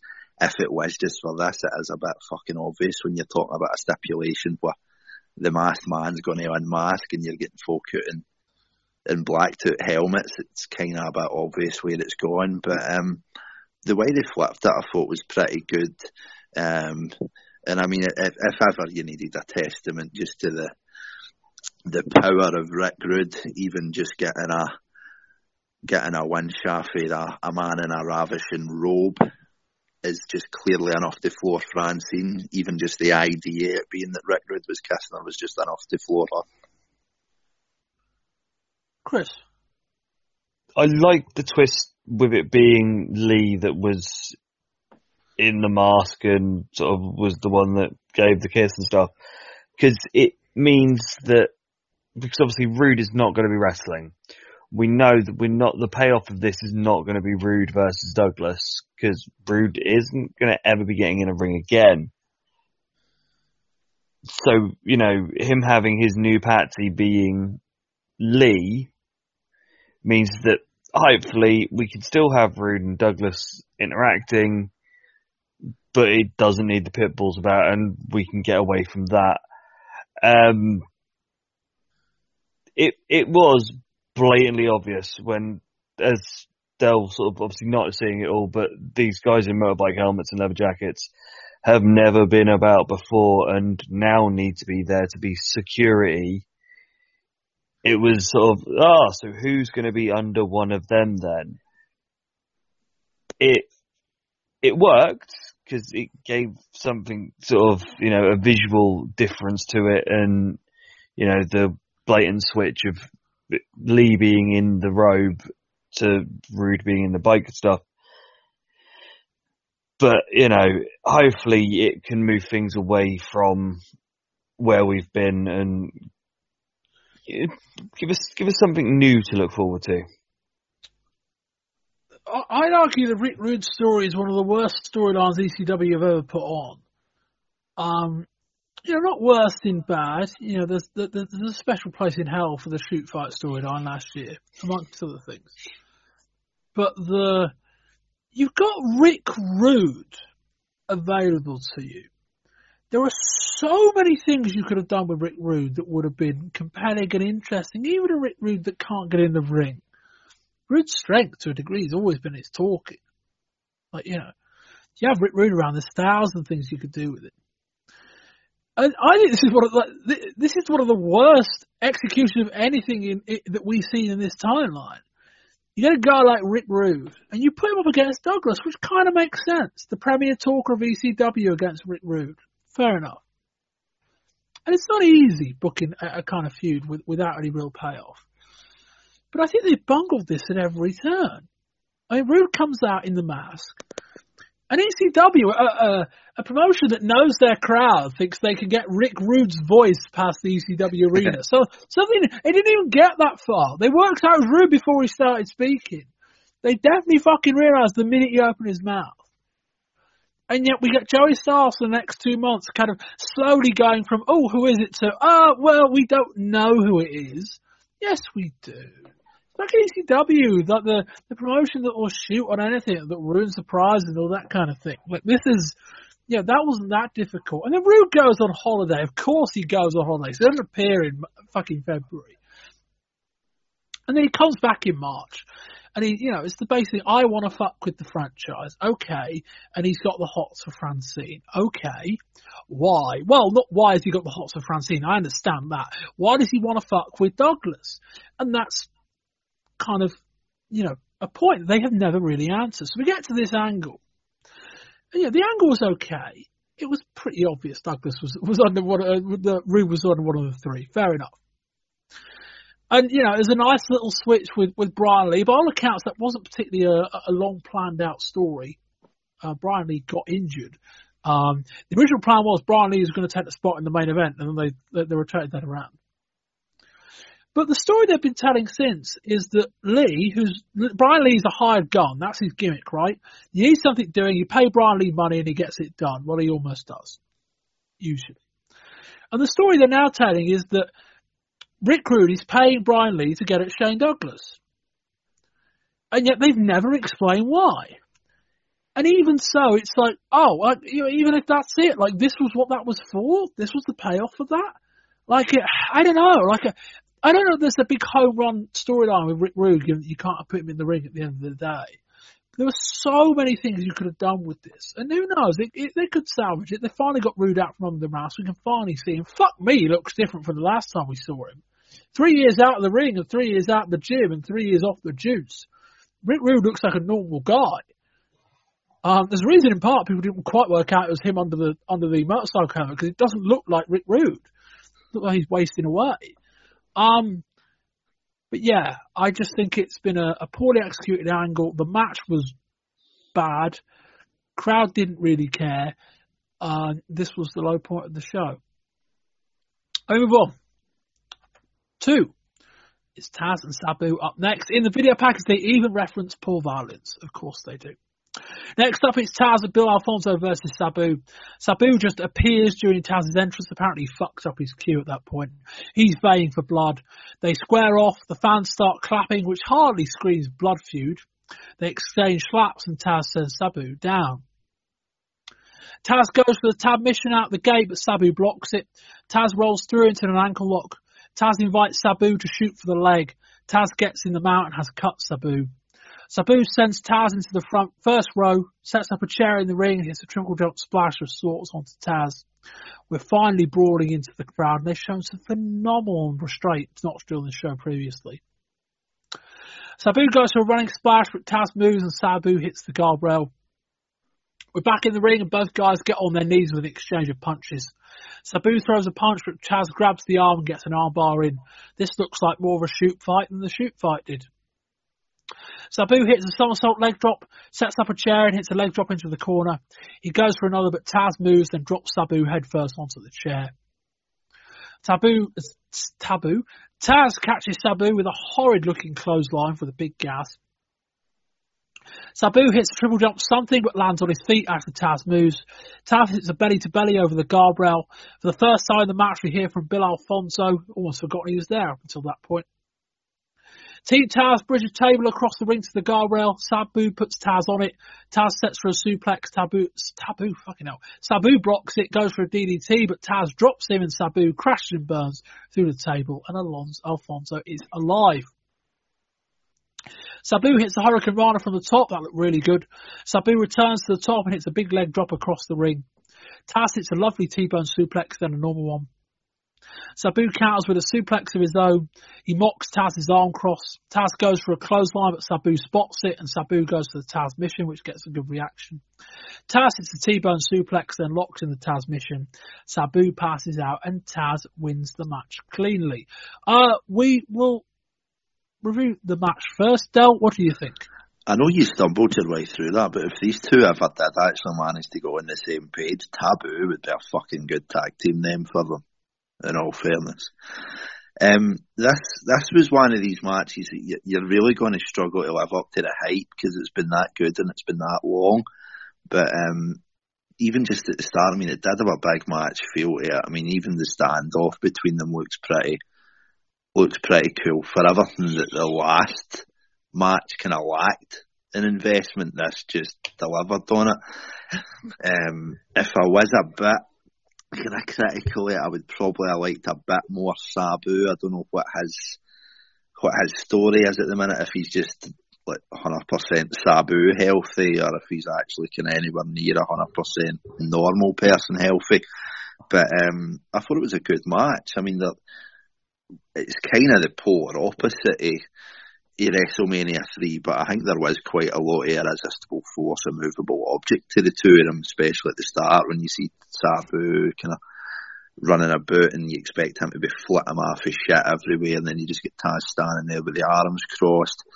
There was, as you get in every Sabu match, a couple of wee fuck-ups here and there that the crowd kind of need a word really in their ear about their fucked up chants, but I thought Joey Styles was really good at kind of covering them. He's kind of another worry about him coming in live where they'd be able to kind of talk about that stuff, but he did really well. The blood added a lot of realism to it with Sabu and his nose, whether that was what kind of slowed him down, I don't know. But overall, I thought they probably did about as well as they could have here. I did like, just kind of talking about the match itself, I liked it. I thought it was really good. It was definitely a step up for the last one, and I thought they did well to kind of match the almost unrivaled expectations going into it. Yeah, Chris, I think that was the big analysis on the match itself. It was a good match, but it was never going to live up to the hype. Yeah, the thing is with this, there's very few things that they could have done that could have lived up to that build. It's an age-old problem when something's built up that well. Can it be that good? But for what this was, and it was a really, really, really good match. I liked the aspect of that Sabu couldn't get all his usual shit in because Taz it showed that Taz knew what to expect. He he would hit them with the stiff clotheslines. He kept him in the suplexes. I liked that he made him pass out. He didn't sort of quit or, tap out or anything. He choked him out. It gives Sabu legitimacy even in defeat that he is harder than an old pair of shoes, and it makes Taz seem even more of a killer and more of a badass that he choked out the homicidal, genocidal, death-defying maniac with his own bare hands. He took down this, in a way, mythical being of this crazed savage that the Sabu character is.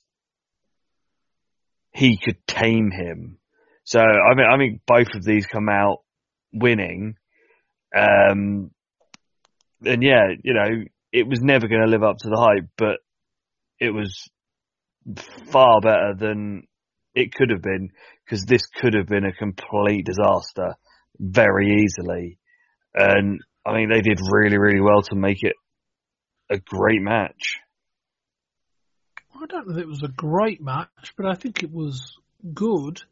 I actually don't think these two particularly meshed all that well. I don't know about anyone else, but the biggest surprise to me was the match starts and it's like, oh shit, Taz is short. That was my first reaction. Like, you know, we haven't seen these two square off very often for obvious kind of reasons. And you know, Taz has never been the biggest guy, but you know, they go nose to nose. Like, oh fuck, they're nose to nose. That was my first reaction. The match was good. It was, you know, they kind of had the first half, the first kind of third of the match was Taz wrestling Sabu in a Taz style. The second third of the match was more kind of Sabu's brawly first action outside the ring, etc., etc. And they had this kind of final third that was meant to be a back and forth. I quite liked that. I don't know whether this match felt like it was missing 3 or 4 minutes from the end in terms of like it never really got that close to being epic. And I kind of get the sense the fans, not so they were sat on their hands, but more they were, you know, when you build up a match this much, you know, the anticipation kind of moves away from how good the match will be and more kind of how it will finish, who will win. And almost like the transmission spot, you felt like something was going to happen in some way, shape or form. And then Sabu just passes out. And I quite like that. I mean, I don't like it from the sense of what comes next. But the inherent idea of you have a big match and then one guy just wins, like I quite like that. But yeah, I think that's the biggest story of the match is, you know, they built this match over and over and over again. And it was never going to meet those expectations. I don't think it ever did, but they put on a good match that the crowd were into, the crowd were invested in, almost to the detriment of the atmosphere. The crowd were kind of watching to a point. And yeah, to a point, kudos for the finish they went with. There were a lot of different ways it could have gone, and I think most of them would have been worse. But that was the match, and this is the post-match. Sabu, listen to me. What happened was I choked you out. Now listen to me. I don't want you to mistake this for me blowing smoke up your ass, because I ain't doing that. But you gave me the fight of my life. And I don't want, it might be bullshit, you need to shut your mouth and have some respect.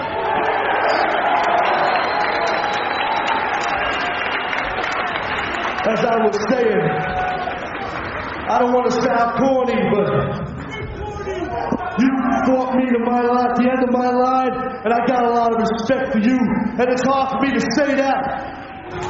But I'll tell you what, anytime you want a rematch with me, I would love the opportunity for you to take me to my limit. Now I want to shake your hand. Show of sportsmanship on the part of Taz.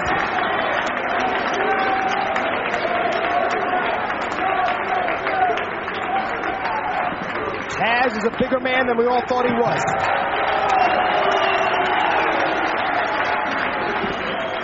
Sabu accepted his hand.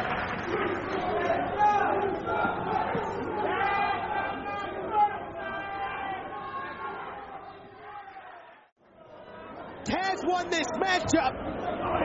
He won it clean with the Kata Hajime, extended a hand to Sabu, and that's what he gets.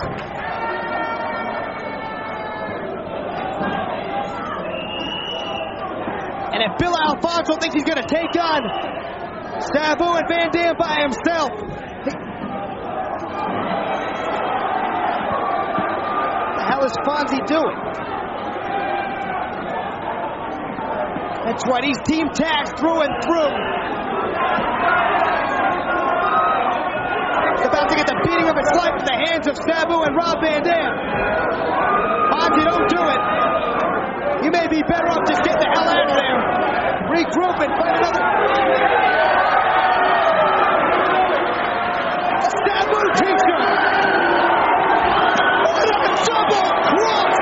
What a lonely, stinking rocket. A double cross. Bill Alfonso sold out before the matchup even began.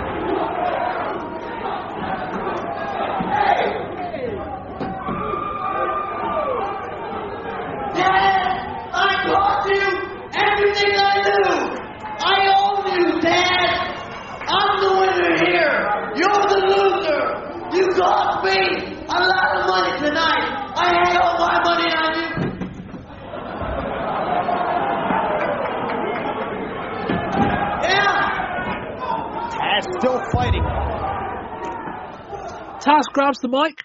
He goes to give Sabu some props, and a fan shouts, "Bullshit!" Taz says he took it to his limit and officially offers that a handshake. Sabu accepts, then raises Taz's hands, then they hug. That gets some boos. Here comes Rob Van Dam.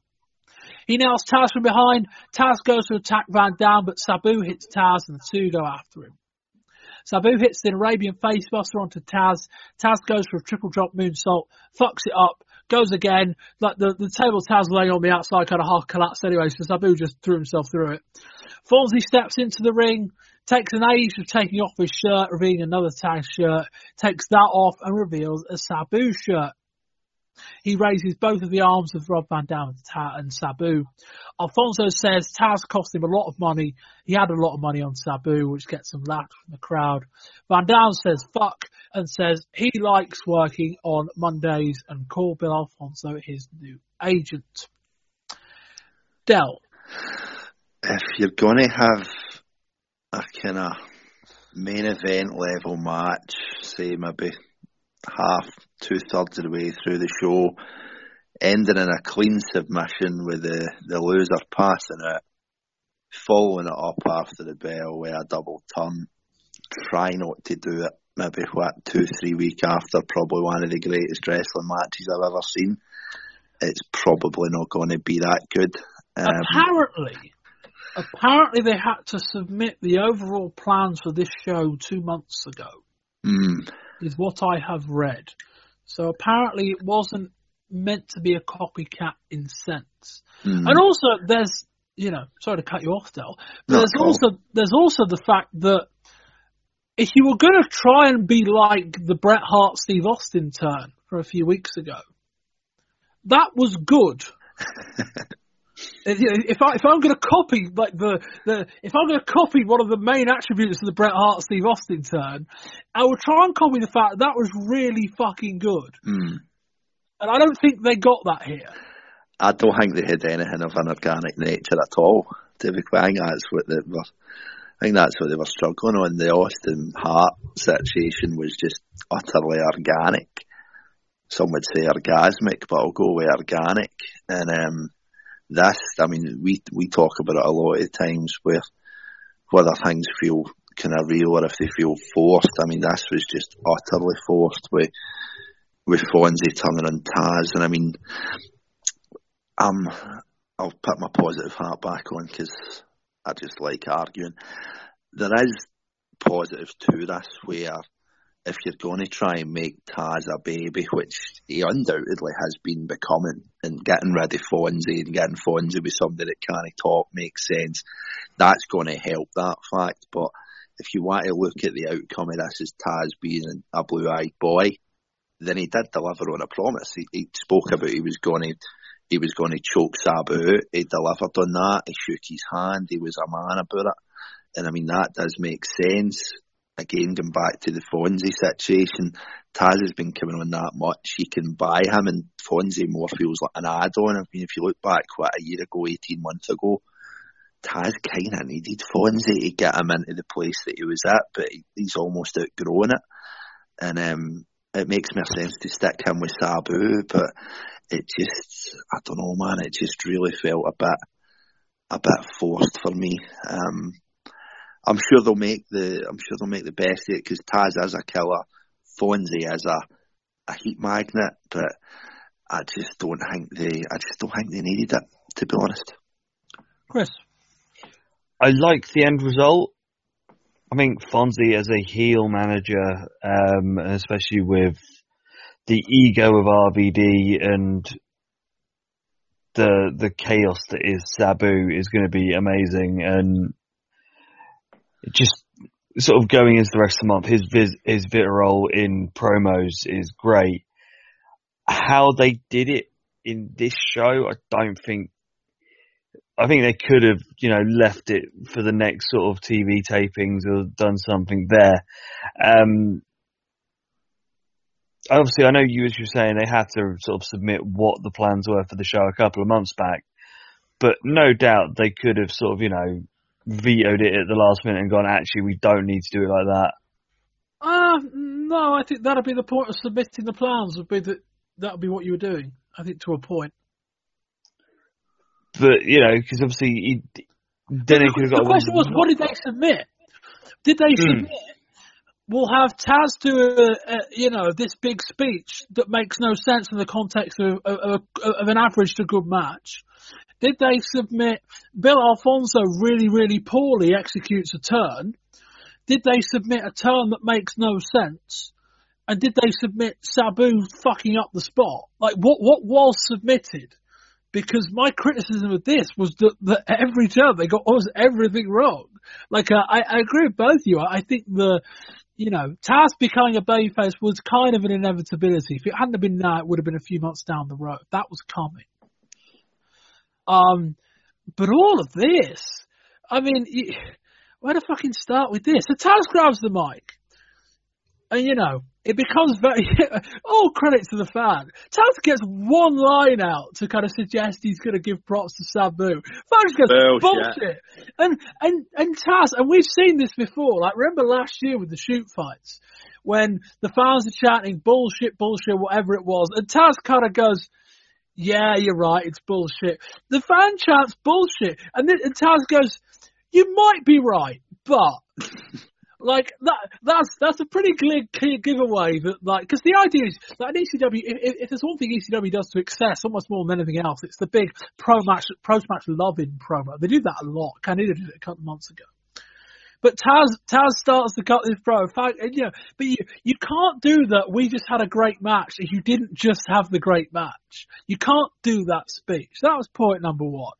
So they hug. Out comes Van Dam, and they do the turn. It was okay. It was fine. There were many other ways of doing the turn. I'm gonna pivot back to the finish of the match in a minute because I think you need to understand the context before you can start looking at the finish of the match. The turn was fine. Okay, not too bad. So we've got Taz being attacked by Sabu and Van Dam. Fair enough. And then, so they attack him, they get him on the outside, and Van Dam puts him on a table. Sabu goes for the triple jump moonsault, and he gets on the top rope, and he slips, so he resets. Van Dam tries to beat up Taz a bit more, just to make him sell, and the legs of the table collapse. Sabu gets on the thing and just throws himself over, and kind of just bundling himself through the table. So that was that. That didn't look great either. And so Taz goes down the outside selling for a move that he hasn't really taken, but that was the idea. So they get back in the ring and in steps Fonzie. Fonzie takes off his orange shirt and reveals a Team Taz black shirt. And then Fonzie spends about 15 seconds attempting to take a shirt off. He does try and rip it off once or twice and then kind of thinks better of it. Ends up just whipping it off over his head. And it's a Sabu shirt. Okay. And so, actually, no, there is the promo that's very slightly before that, or the audio you can hear, where Alfonso gives some shit to Taz, and then he says, I lost some money, and I bet it on you, Sabu. And then he cuts this promo that, makes very little sense. He says he has a lot of money on Sabu, but then there begs the question of, why do you have the money on Sabu? And then, in which case, why turn on Taz after Taz wins the match? Because if your frustration with Taz is that you've lost money, that's already happened, right? Regardless of what you do afterwards, you've already lost your cash. But Taz beats Sabu clean in the middle of the ring. Why would Fonzie then side with Sabu? That doesn't make any sense. But I think we've all agreed on that, and I'll bring you guys in a sec, which I just made this final point. I think we've all agreed that the overall general point isn't necessarily a bad one. Taz is going to become a babyface. That's kind of happening. Sabu becoming a heel is a bit clunky, but as was kind of written in the aftermath of the show, one of the big problems with the Taz-Sabu feud was that Sabu couldn't talk. And, we speak about Paul Heyman's job list. It would have made sense to get Heyman on TV once or twice to reprise his role as a de facto Sabu manager in the lead up to this, just to give that side of the story. But, there are other managers. You don't have to put Sabu with Bill Alfonso if it makes no sense. And all of that. But Fonzie with Van Dam makes sense, and I think this will kind of work.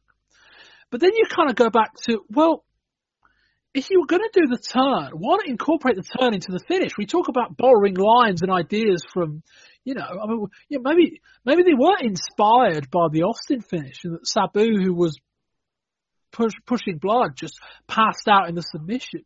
Maybe that was the idea. If that was the idea, they failed miserably. Let's say that. But if you're going to do this turn, if Alfonso's got a fuckload of money on Sabu, why not interfere in the match? Why not help Sabu win the match? Because the big question, Chris, at the end of all of this, and respond to any of the things I've just said, where is the investment in seeing the rematch? Taz already won.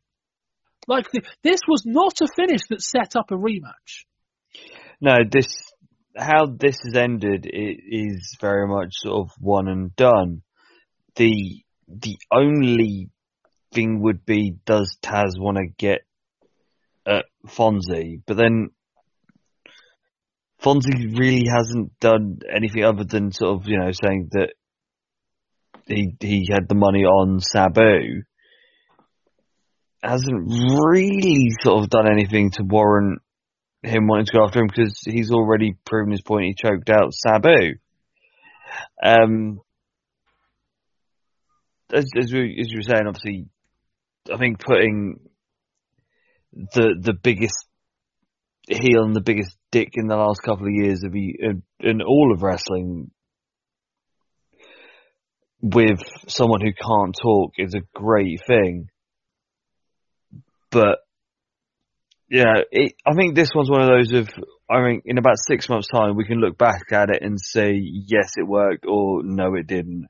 I don't think we can do it sort of straight after the fact. Yeah. I think that the obvious story is obviously with the finish. I mean, you get Fonzie kind of attacking, kind of hitting Taz with a chair, or you get Team Taz getting involved, and then Fonzie backs him off. I mean, it is the finish that should do it, but then obviously that takes away from Taz choking him out. Longer down the line, I mean, the only thing I can think is we have a loser leaves town, and it's Taz Sabu. If Taz wins and Fonzie fucks off, goes to WCW and makes a tag team with Nick Patrick, I'd like to see that. But for a company that's really good with their innovation and their kind of outside the box thinking, when maybe other two kind of just does what's been happening for years, it just didn't really hit. As I say, I think it just goes back to the full organic nature of it, where it just didn't feel real. And I don't know, man, it's another one of these things where I'll just say wait and see what happens. I mean, this might be the best thing that's happened to Sabu, because Sabu is as innovative a performer as you're going to see, and if we can get somebody to talk for him, I was personally more invested in Sabu when he'd Paul E. with him. I know Sabu wasn't a great fan of the Lecter mask stick, but I mean, going back to them when he had somebody that was talking for him and building him up as this superstar, which he undoubtedly could be.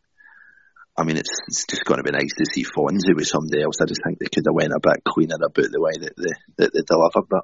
Yeah, Sabu was the guy that used to moan that he was being put in tag teams with, of all people, Taz. A couple of years ago.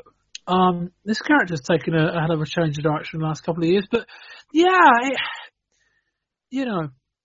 it all stems back to, a lot of this show, I don't want to call it arrogance, but a lot of this show, I think ECW showed that you can know your audience, but you can't definitely know your audience. And I almost wonder whether, well, one, perhaps they expected Sabu and Taz to have a better match, but also whether the fans just might believe it was a great match just because of the build. But they kind of set up the match, have the match, and you want to talk about copy Austin and Bret Hart. Why not have Sabu struggling in the transmission a lot longer? That was kind of one of the big surprises, was that Sabu just passed out straight away. Or I believe Dan Severn was in attendance. We could have had him refereeing it. Well, yeah. Well, yeah, there is that. Could have had him in the match. But yeah, and then they tried 3 or 4 different things after the match, and I think they all missed. That's not ideal. But we'll see. Like, I don't inherently disagree with the direction, but I kind of feel like if you were to give me the start of the first few minutes of this match and then tell me where it finished, I would have written this in a completely different way. And of all of the finishes, Taz choking out Sabu clean is an end of the feud. Or at least something, anything. Like, I don't know. It's almost like they wrote the finish and then someone else wrote the story right up into it. They wrote where this angle was, ended the show, and then went, right, fuck it, someone else can fill in the middle. Someone else hadn't read the end. Or they've written it in two different languages. It just didn't add up, and it doesn't add up now. The turn of Alfonso should have meant more. The turn of Sabu should have meant more. And a finish like that should have meant more, and it didn't. But there we are. Anyway, up for our co-main event, it's Tommy Dreamer introduces the column commentator, fans illustrating their class chant, "Show your tits" at Beulah.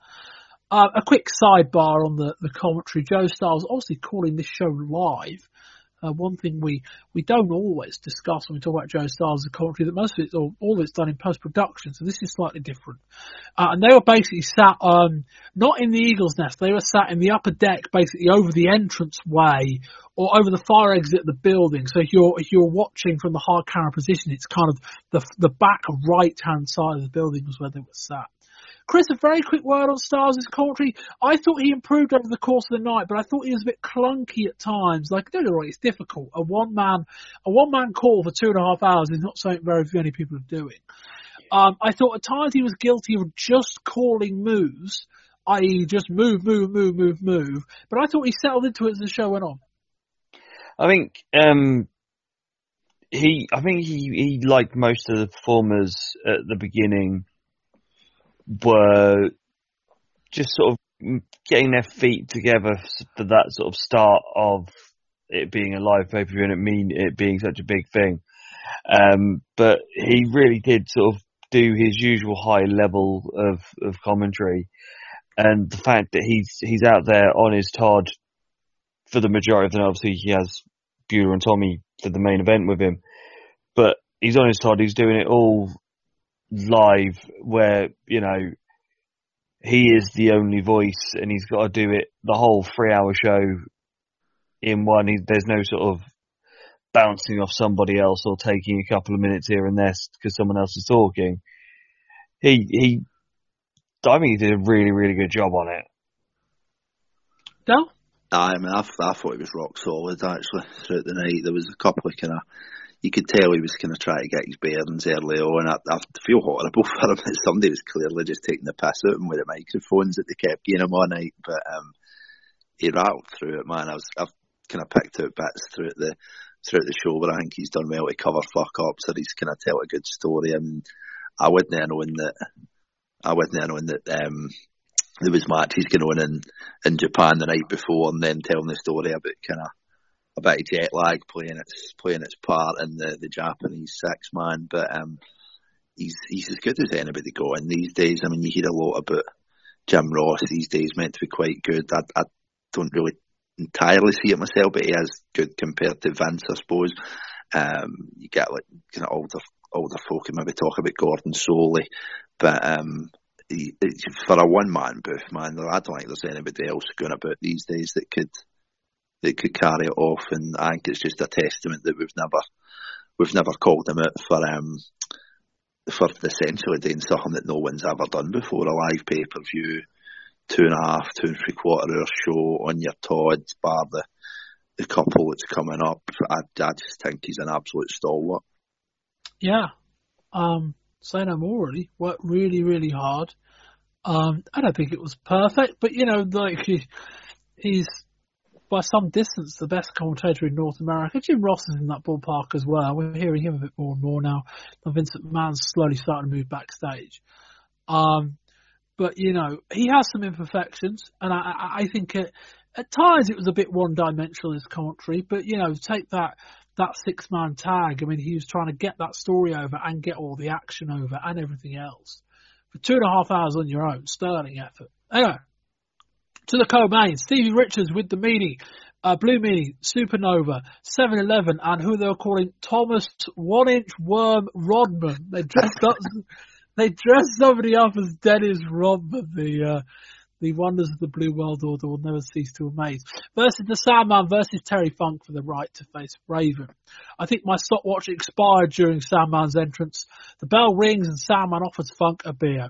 Funk tells Sandman to drink it himself, which he does until he gobs the contents into Stevie's face. We start with a double headlock spot. Stevie schoolboys Sandman for a 2. Funk goes for the spinning toe hold. No allegiance to this one at all. Well, until Sandman throws Richards onto Funk, and he goes to do it again, but this time he backdrops Richards. That was a nice spot. Funk hits a pair of neck breakers, well actually 4. Sandman returns with a fucking ladder. Lobs it in the ring, manages to hit Funk with it. That was fantastic. Sandman for the 4 just threw a chair, hit Funk square in the head. That was great.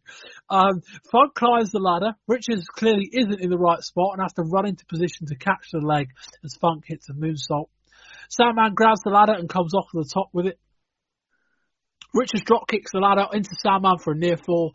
I'm assuming this is elimination rules. They haven't outright said it, but ECW heroes usually are. Richards whips Sandman into the corner where the ladder is for a 2.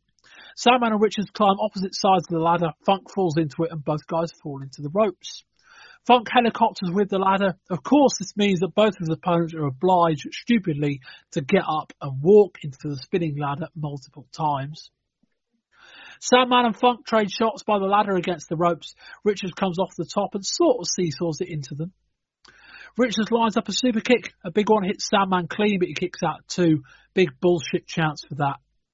Richards super kicks Funk. He and Sandman both pin him, but they both kick out. Richards is in the crowd. Sandman seesaws the ladder by Richards, then does a dive to the outside, catapult it into him. Funk hits both with a chair. Sandman buggers off again. He's back with a proper hard bin as Funk hits the suplex. Sandman attempts to take the trash can apart. Doesn't work because he just hits Richards with it. Richards then gets suplex onto it. Richards takes a spike pile driver. Funk uses Sandman to hit a slingshot leg drop onto the ladder on top of Richards for a near fall. They put the ladder against the ropes. Sandman comes off of the top and seesaws the ladder that goes flying over the top rope and quite far into the first few rows of the crowd. Nobody was hurt, but if you watch very closely, you would see Todd Gordon scurry his way out there about 60 seconds later to check everyone was okay. Sandman lobs a bunch of barbed wire tangled in streamers into the ring. Funk start hitting Sandman with... Oh, hang on, I missed a bit here. So the ladder goes into the front row. That misses everyone. Funk and Sandman then hit a double powerbomb onto Richards, and that eliminates him. Sandman lobs a bunch of barbed wire tangled in streamers into the ring. Funk starts hitting Sandman with the barbed wire, and it even starts sticking to him, which gets some gasps. Sandman wraps himself in it. Of course he does. Sandman drops the usual leg break defying leg drop from the top rope. That looked horrible. Stevie's still around. He hits a Stevie kick on Sandman, who ends up lying down in the corner. Sandman then has to completely readjust his position. Funk gets on the top rope, hits a moonsault, and wins the match. Del. A lot of folk were saying this was really, really good. I wasn't as high on it, but Wait, this is the match you weren't as high on? Honestly, come on. Honestly, I wasn't as high on this. I've actually marked it the same as Pitbull Shane for what that's worth.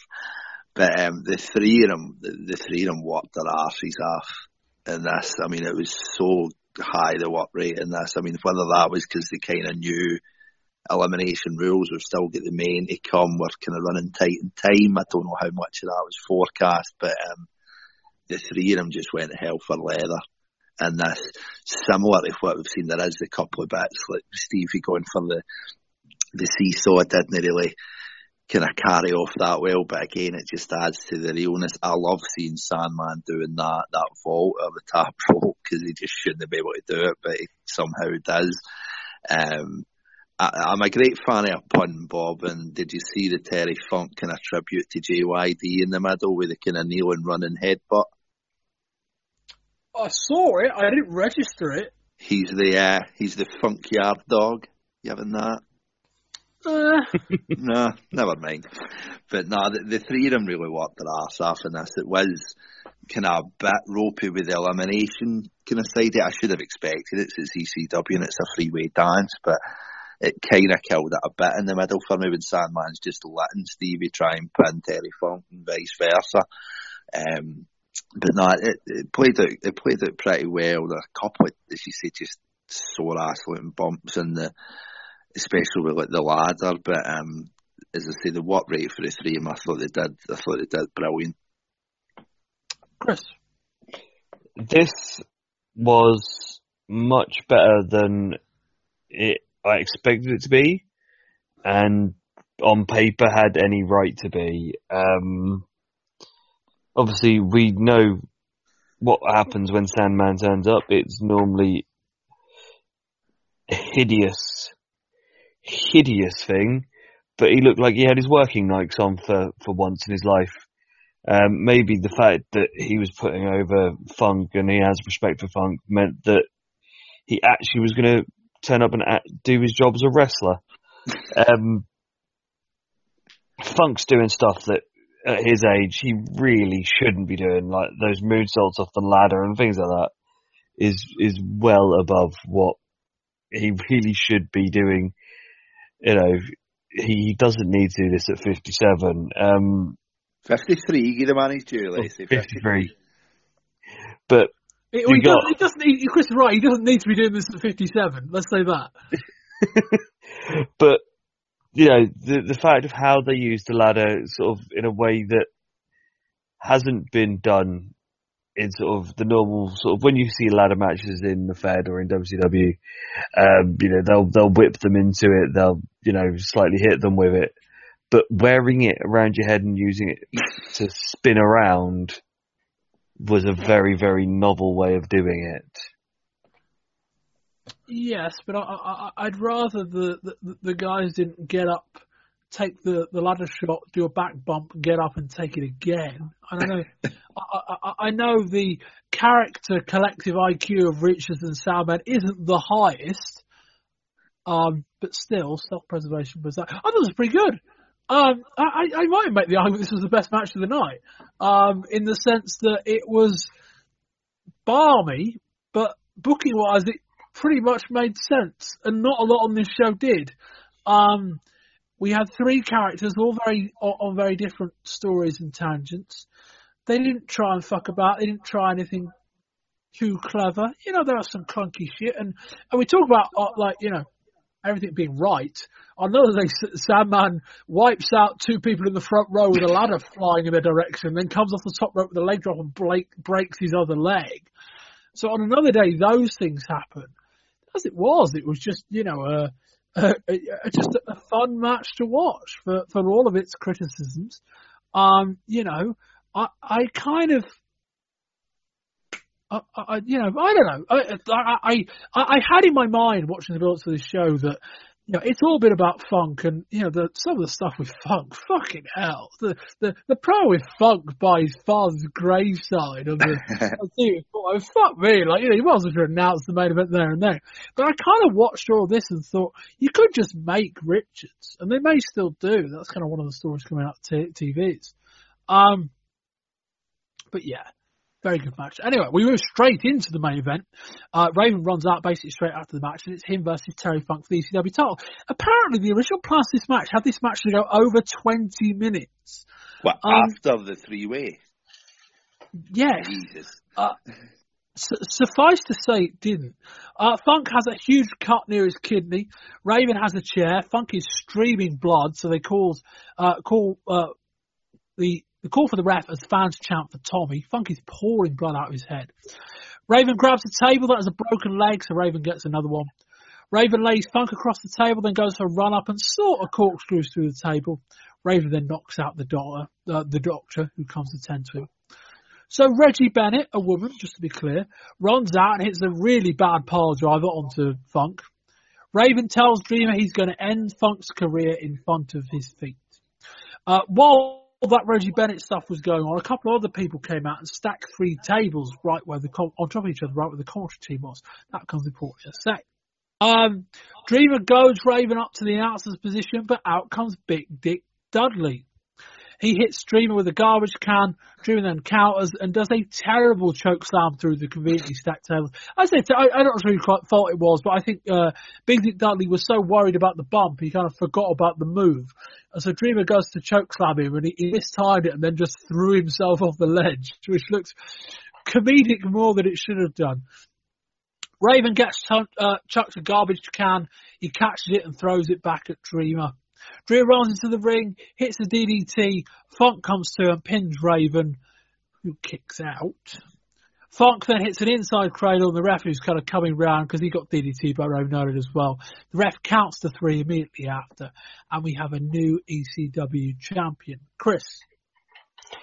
I liked how Raven coming out super vicious. You know, that's what his character should be doing, because, you know, he's just sort of watched his opponent go for a 20-minute match with, you know, doing stuff that he really shouldn't be doing with a ladder and getting the absolute living bejesus kicked out of him, to go, right, I can take him out right now, and sort of going in the way he did was great.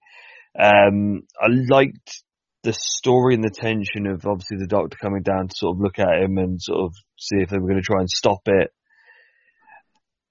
Don't get why the woman came out and did the pile driver, but, you know, this is ECW. Sometimes these things just don't make sense, as we didn't hear or see anything of her in the rest of the month. Seeing Big Dick back is always, you know, good to see. But again, not seen for the rest of the month what was his rhyme or reason for being with Raven.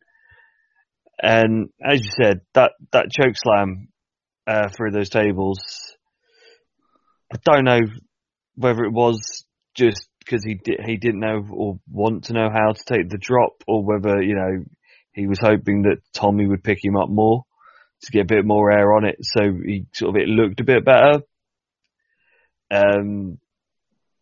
We can all but guess on that one. But yeah, it was a good end to the show, and the way that Funk won sort of really, really works as well, because it was a very sort of underdog, sort of using his knowledge and his experience of how to be a wrestler and of wrestling holds and moves to get a win where the advantage and where the moment was to get it. No. It all got quite crazy quite quick, didn't it? It was, I mean, we are talking like one of the quickest matches here. I mean, obviously Funk's just went through hell in the match before, but as Lacey says, Raven came out at the start, man. You can tell they're running tight for time. I've never seen Raven work that fast in my life. The way that he came out, the run in to get the heat because he's the bad guy. You get him then just running round ringside to get in the stuff that they were going to do. It's a brilliant story for Funk. We have all seen it coming, but some of the stuff that was going on, like Reggie Bennett coming out, who just looks like a tank. The stuff with Big Dick coming back, then the table bit up at the Eagle's Nest, the finish, and then the bit of the fuck up again just because it's ECW with the bellboy. I don't know what happened there. It did get into the old kind of 10 punny shit in a 5 pun bag, but it was a good end. It did kind of suffer a wee bit just for the time constraints, but as an end to a show, I thought they did pretty well. It was a nice moment for Funk. See, a couple of kind of bits here and there aside, it was as good a way to end it as I think we could have expected going in. And in some ways, this was a fucking mess. I mean, in some ways, it really was. You know, I mean, Funk, I don't want to discredit Funk, because you say he wasn't around the match before. Fuck all of this match. He got a bit of a beat down, then just lied there for a while he bled really badly. And then you got, you know, Dreamer's on commentary saying, you know, I promised Terry I wouldn't get involved. Okay, fair enough. And the Raven goads him out. And then, yeah, like I'll forgive Big Dick for the spot in the sense that he didn't want to land perpendicular to where the table was laying because he was worried about his neck. So he kind of wanted to go through parallel to it. The problem was he went through parallel the wrong way round. And so, like, Dreamer to have chokeslammed in that way kind of would have had to have chokeslammed with his left hand. because he was chokeslamming with his right hand, the angle never worked. So Dream went to put him up, and Big Dick kind of stopped, and then repositioned himself. They went, oh, fuck it, and just kind of fell backwards. That looked horrible. Well, quite a comical in a way. It was a hell of a bump even so. And then Dreamer kind of steams down, and you're like, okay. And, okay, they won't get involved now, but I like big angle. And it all just about worked. But the reason the bell rang when Raven kicked out was because that should have been the finish. Because any normal person would have made the DDT from Dreamer be the finish. It would have made a hell of a lot of fucking sense, amongst other things. And instead, Raven kicks out, and then Funk just gets up, inside cradles him, and wins the match. And you're just like, what the fuck? I didn't understand that at all. No, I think the Bellboy was basically the same as us, but it's like, that's the finish, right? We're done. God love them, because the crowd still popped the second time, which with a crowd like this and what they've been through and all the hype that's went up to this show, they could easily have fell flat for the second time. just the one guy in the crowd going bullshit immediately after he kicks out. That could have died a death. So thankfully that still worked, but. I mean, we don't expect high production, do we? It's nice to just have these wee moments that we can talk about. Chris, any more thoughts? No, pretty much sort of. I think we've covered it very well so far. It was the best of times. It was the worst of times. It's ECW in a nutshell. Okay, that was one way of segueing out of the answer, I suppose. Chris, your overall thoughts on this show and a score rating out of 10? It is the sort of definite show of two halves. When it's good, it is very, very good. When it's bad, it is hideous. And then, it also gives you the moment of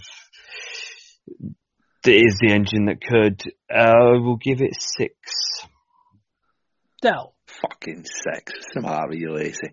I still stand by what I said at the start. I mean, I know I'm maybe a bit more positive than anything else, but to me, it kind of goes back to that old Paul E quote for a couple of years ago. I'm sure it was something to do with Cactus when it was mind we used to talk about it, where there's going to be other times, but there'll never be another first time.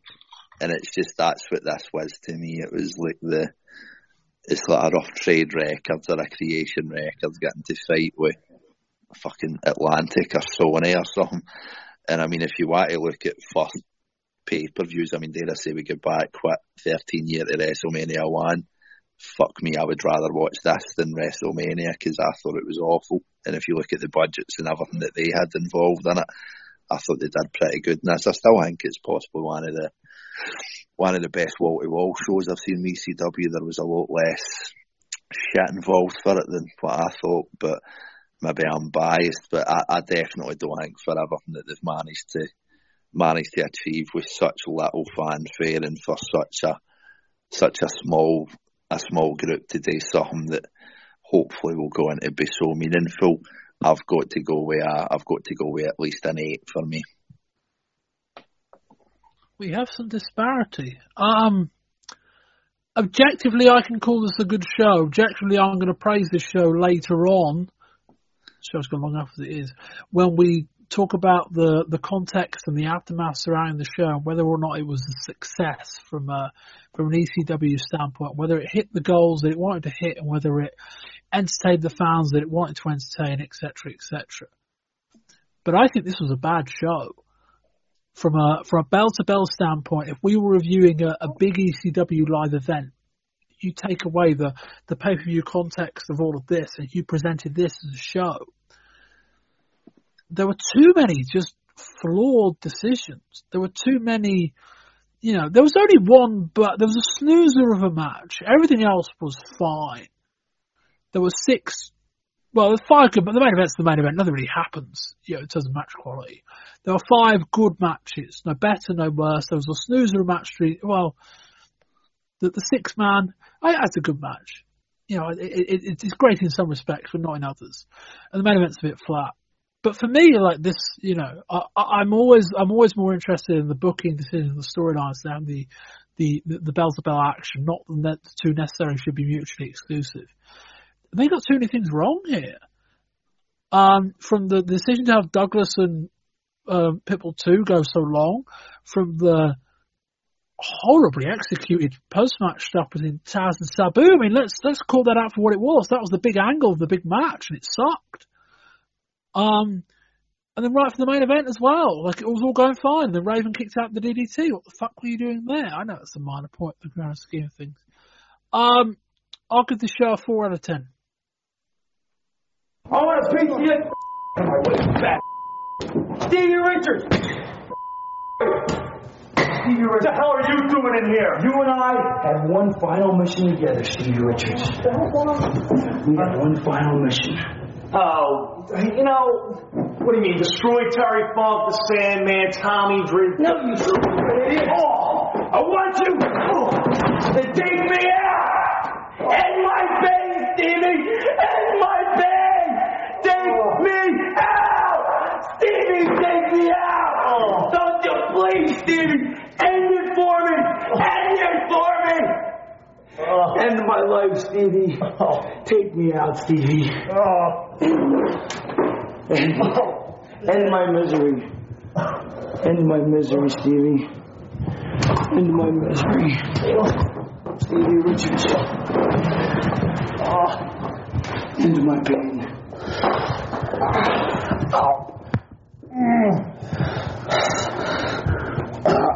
Come here, Stevie.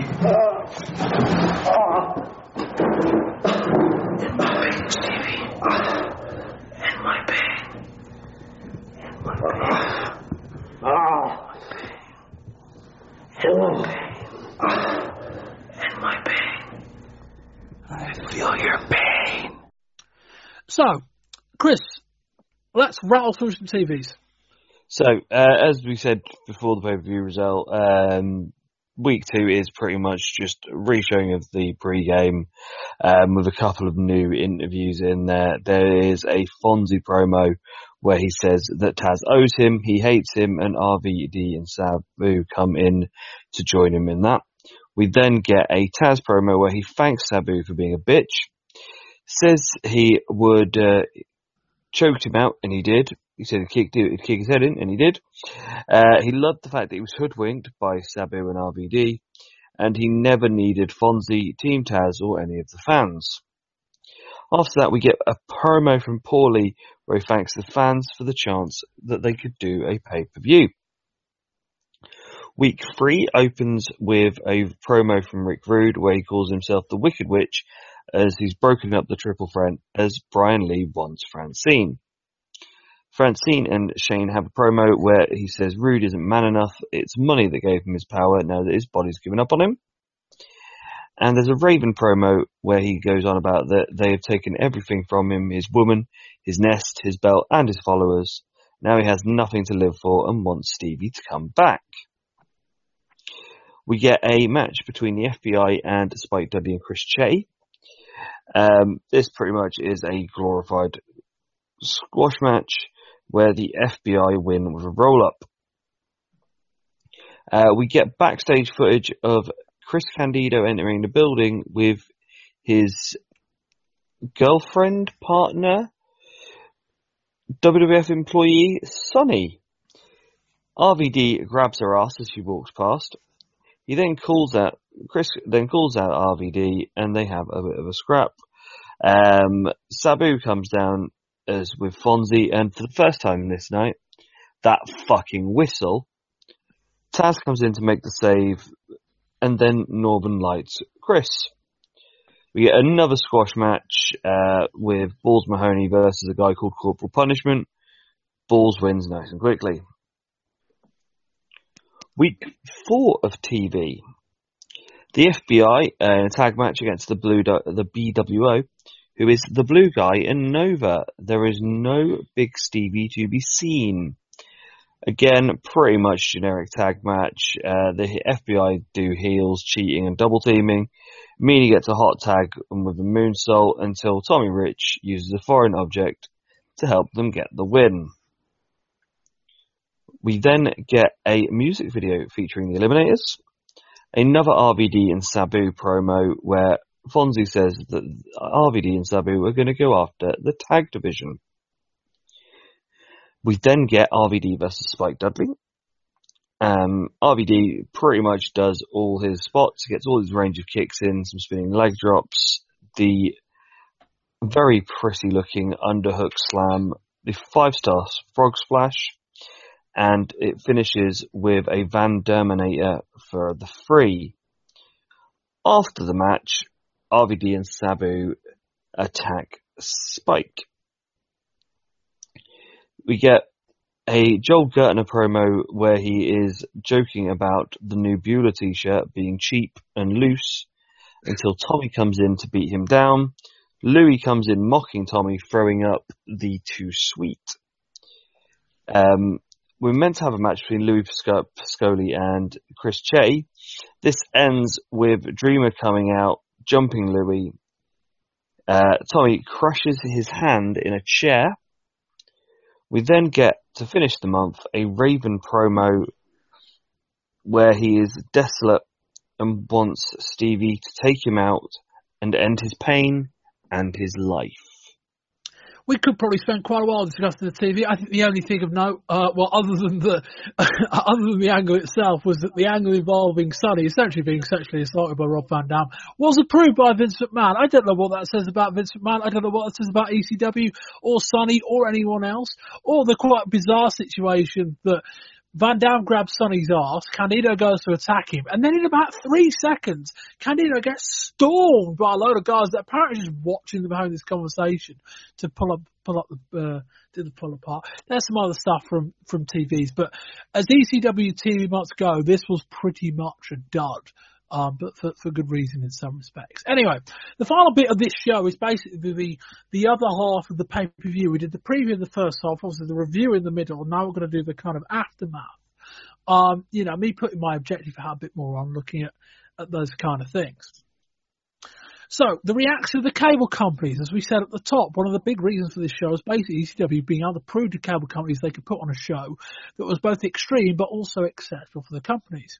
And the early reaction says they were happy with the content. A quote from a Request press release said, "The results from the pay-per-view premiere of ECW prove that there will certainly be an audience for other wrestling events." With little promotion, ECW performed strongly right out of the box despite airing one day after the extremely successful De La Hoya-Whittaker pay-per-view fight and competition for attention against the Tiger Woods story at the Masters, high-profile NBA games and the key season-ending NHL games. Backstage at the event itself, as we referenced during the show, Down 7 was in attendance. He was sat, I think, with near Joe Styles at one point. Could have put him through the tables. That would have been different. Down 7, obviously, as UFC listeners know, as the UFC fighter, but also pro wrestler, NWA champion. Talks like he could come in and he could work Taz. Dean Malenko visited backstage, was asked to leave before the show started. And of all combinations of people, one member of Harlem Heat and Nick Patrick were turned away at the door. Full people. Because WCW were in town for Nitro the following night. That's what they were around. And apparently some members of the locker room wanted to start a fight with them. Some notes from the show. Generator power and the TV equipment blew up less than a minute after the match. We said that already. Bob Ray Dudley broke his ankles during the opener, and a quote from Eric Bischoff said, "I'm surprised, quite frankly, it did as well as it did. I think Paul Heyman and everyone at ECW should be proud of what they accomplished and should be congratulated for succeeding in spite of all adversity and obstacles that were in their way." Other notes, we kind of touched on this at the top. Sellout crowd, the gate was just obliterated their record. And Bischoff seems to be the most concrete source we've got, saying there are around 40,000 buys.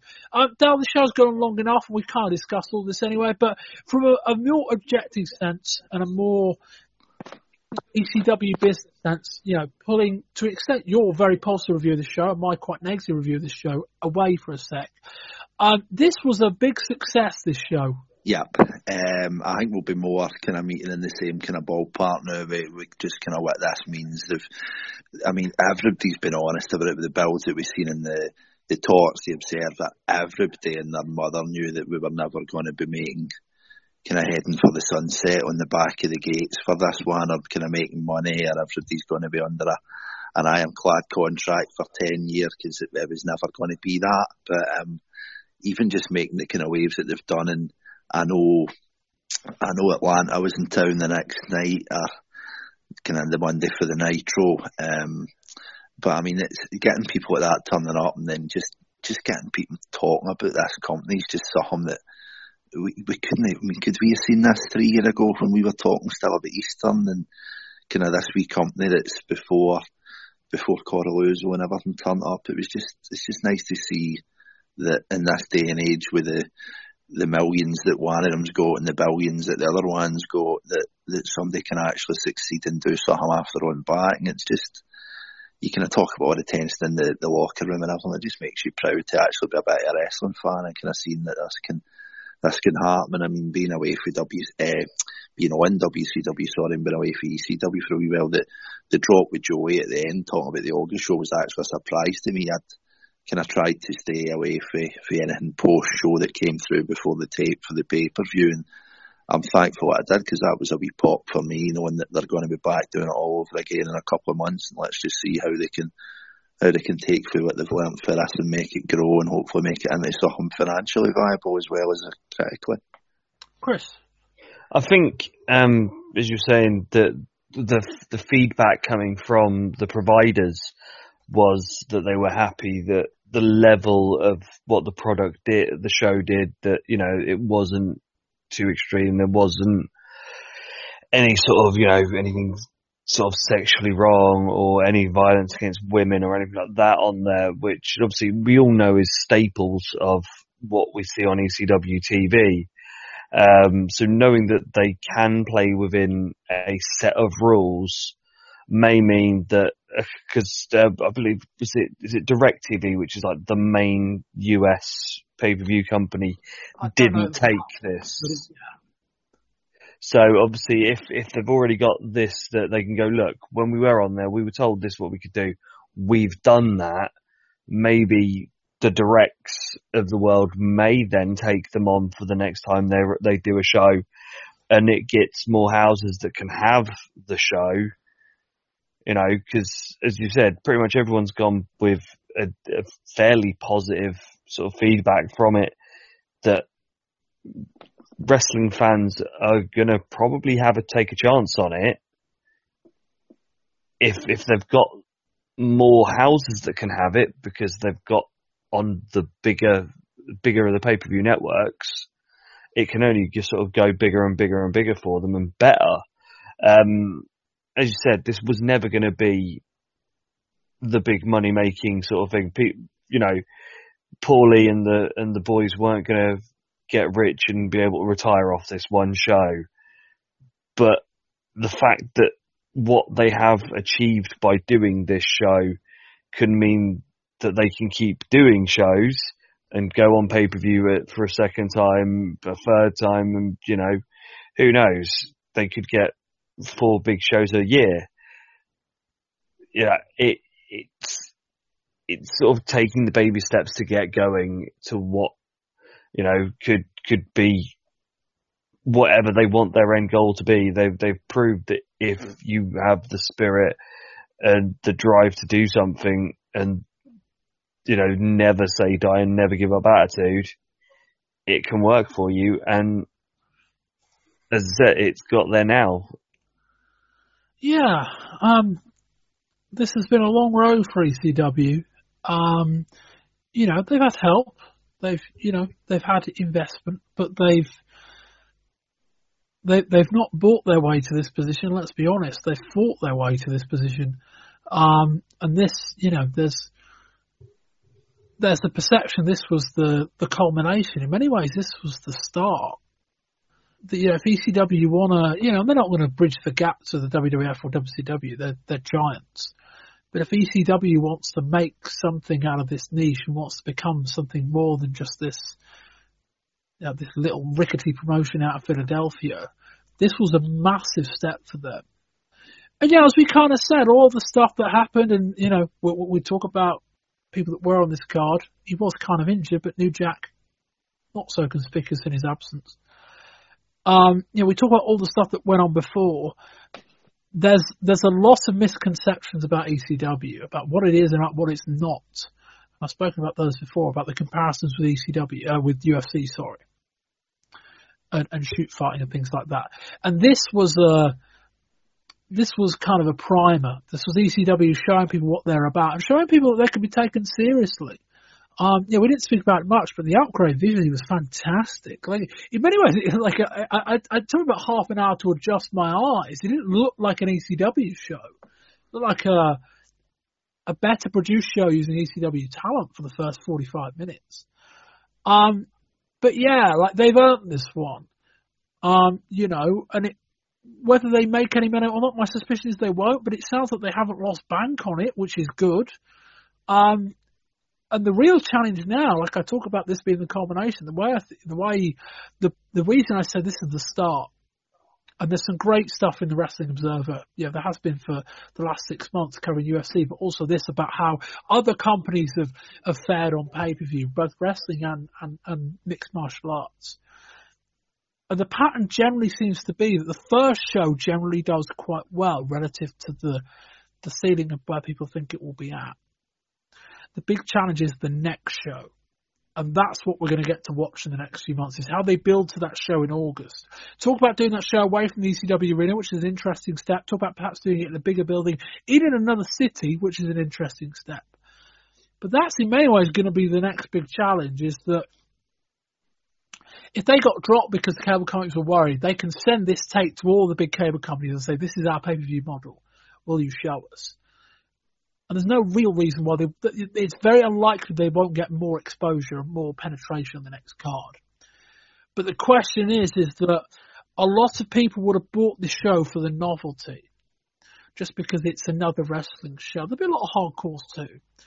But the next show is the challenge. What can you do when you've only got 3 months build up rather than 6? What can you do without Raven? What can you do without some of these big names? That's the big challenge.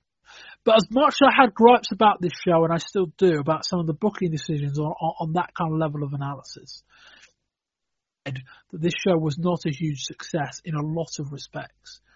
And the main one being that ECW passed a significant test in their relatively short lifespan. And that is where we will bring a conclusion to the show. We've been going about 2 hours, 45 minutes there. Bloody hell.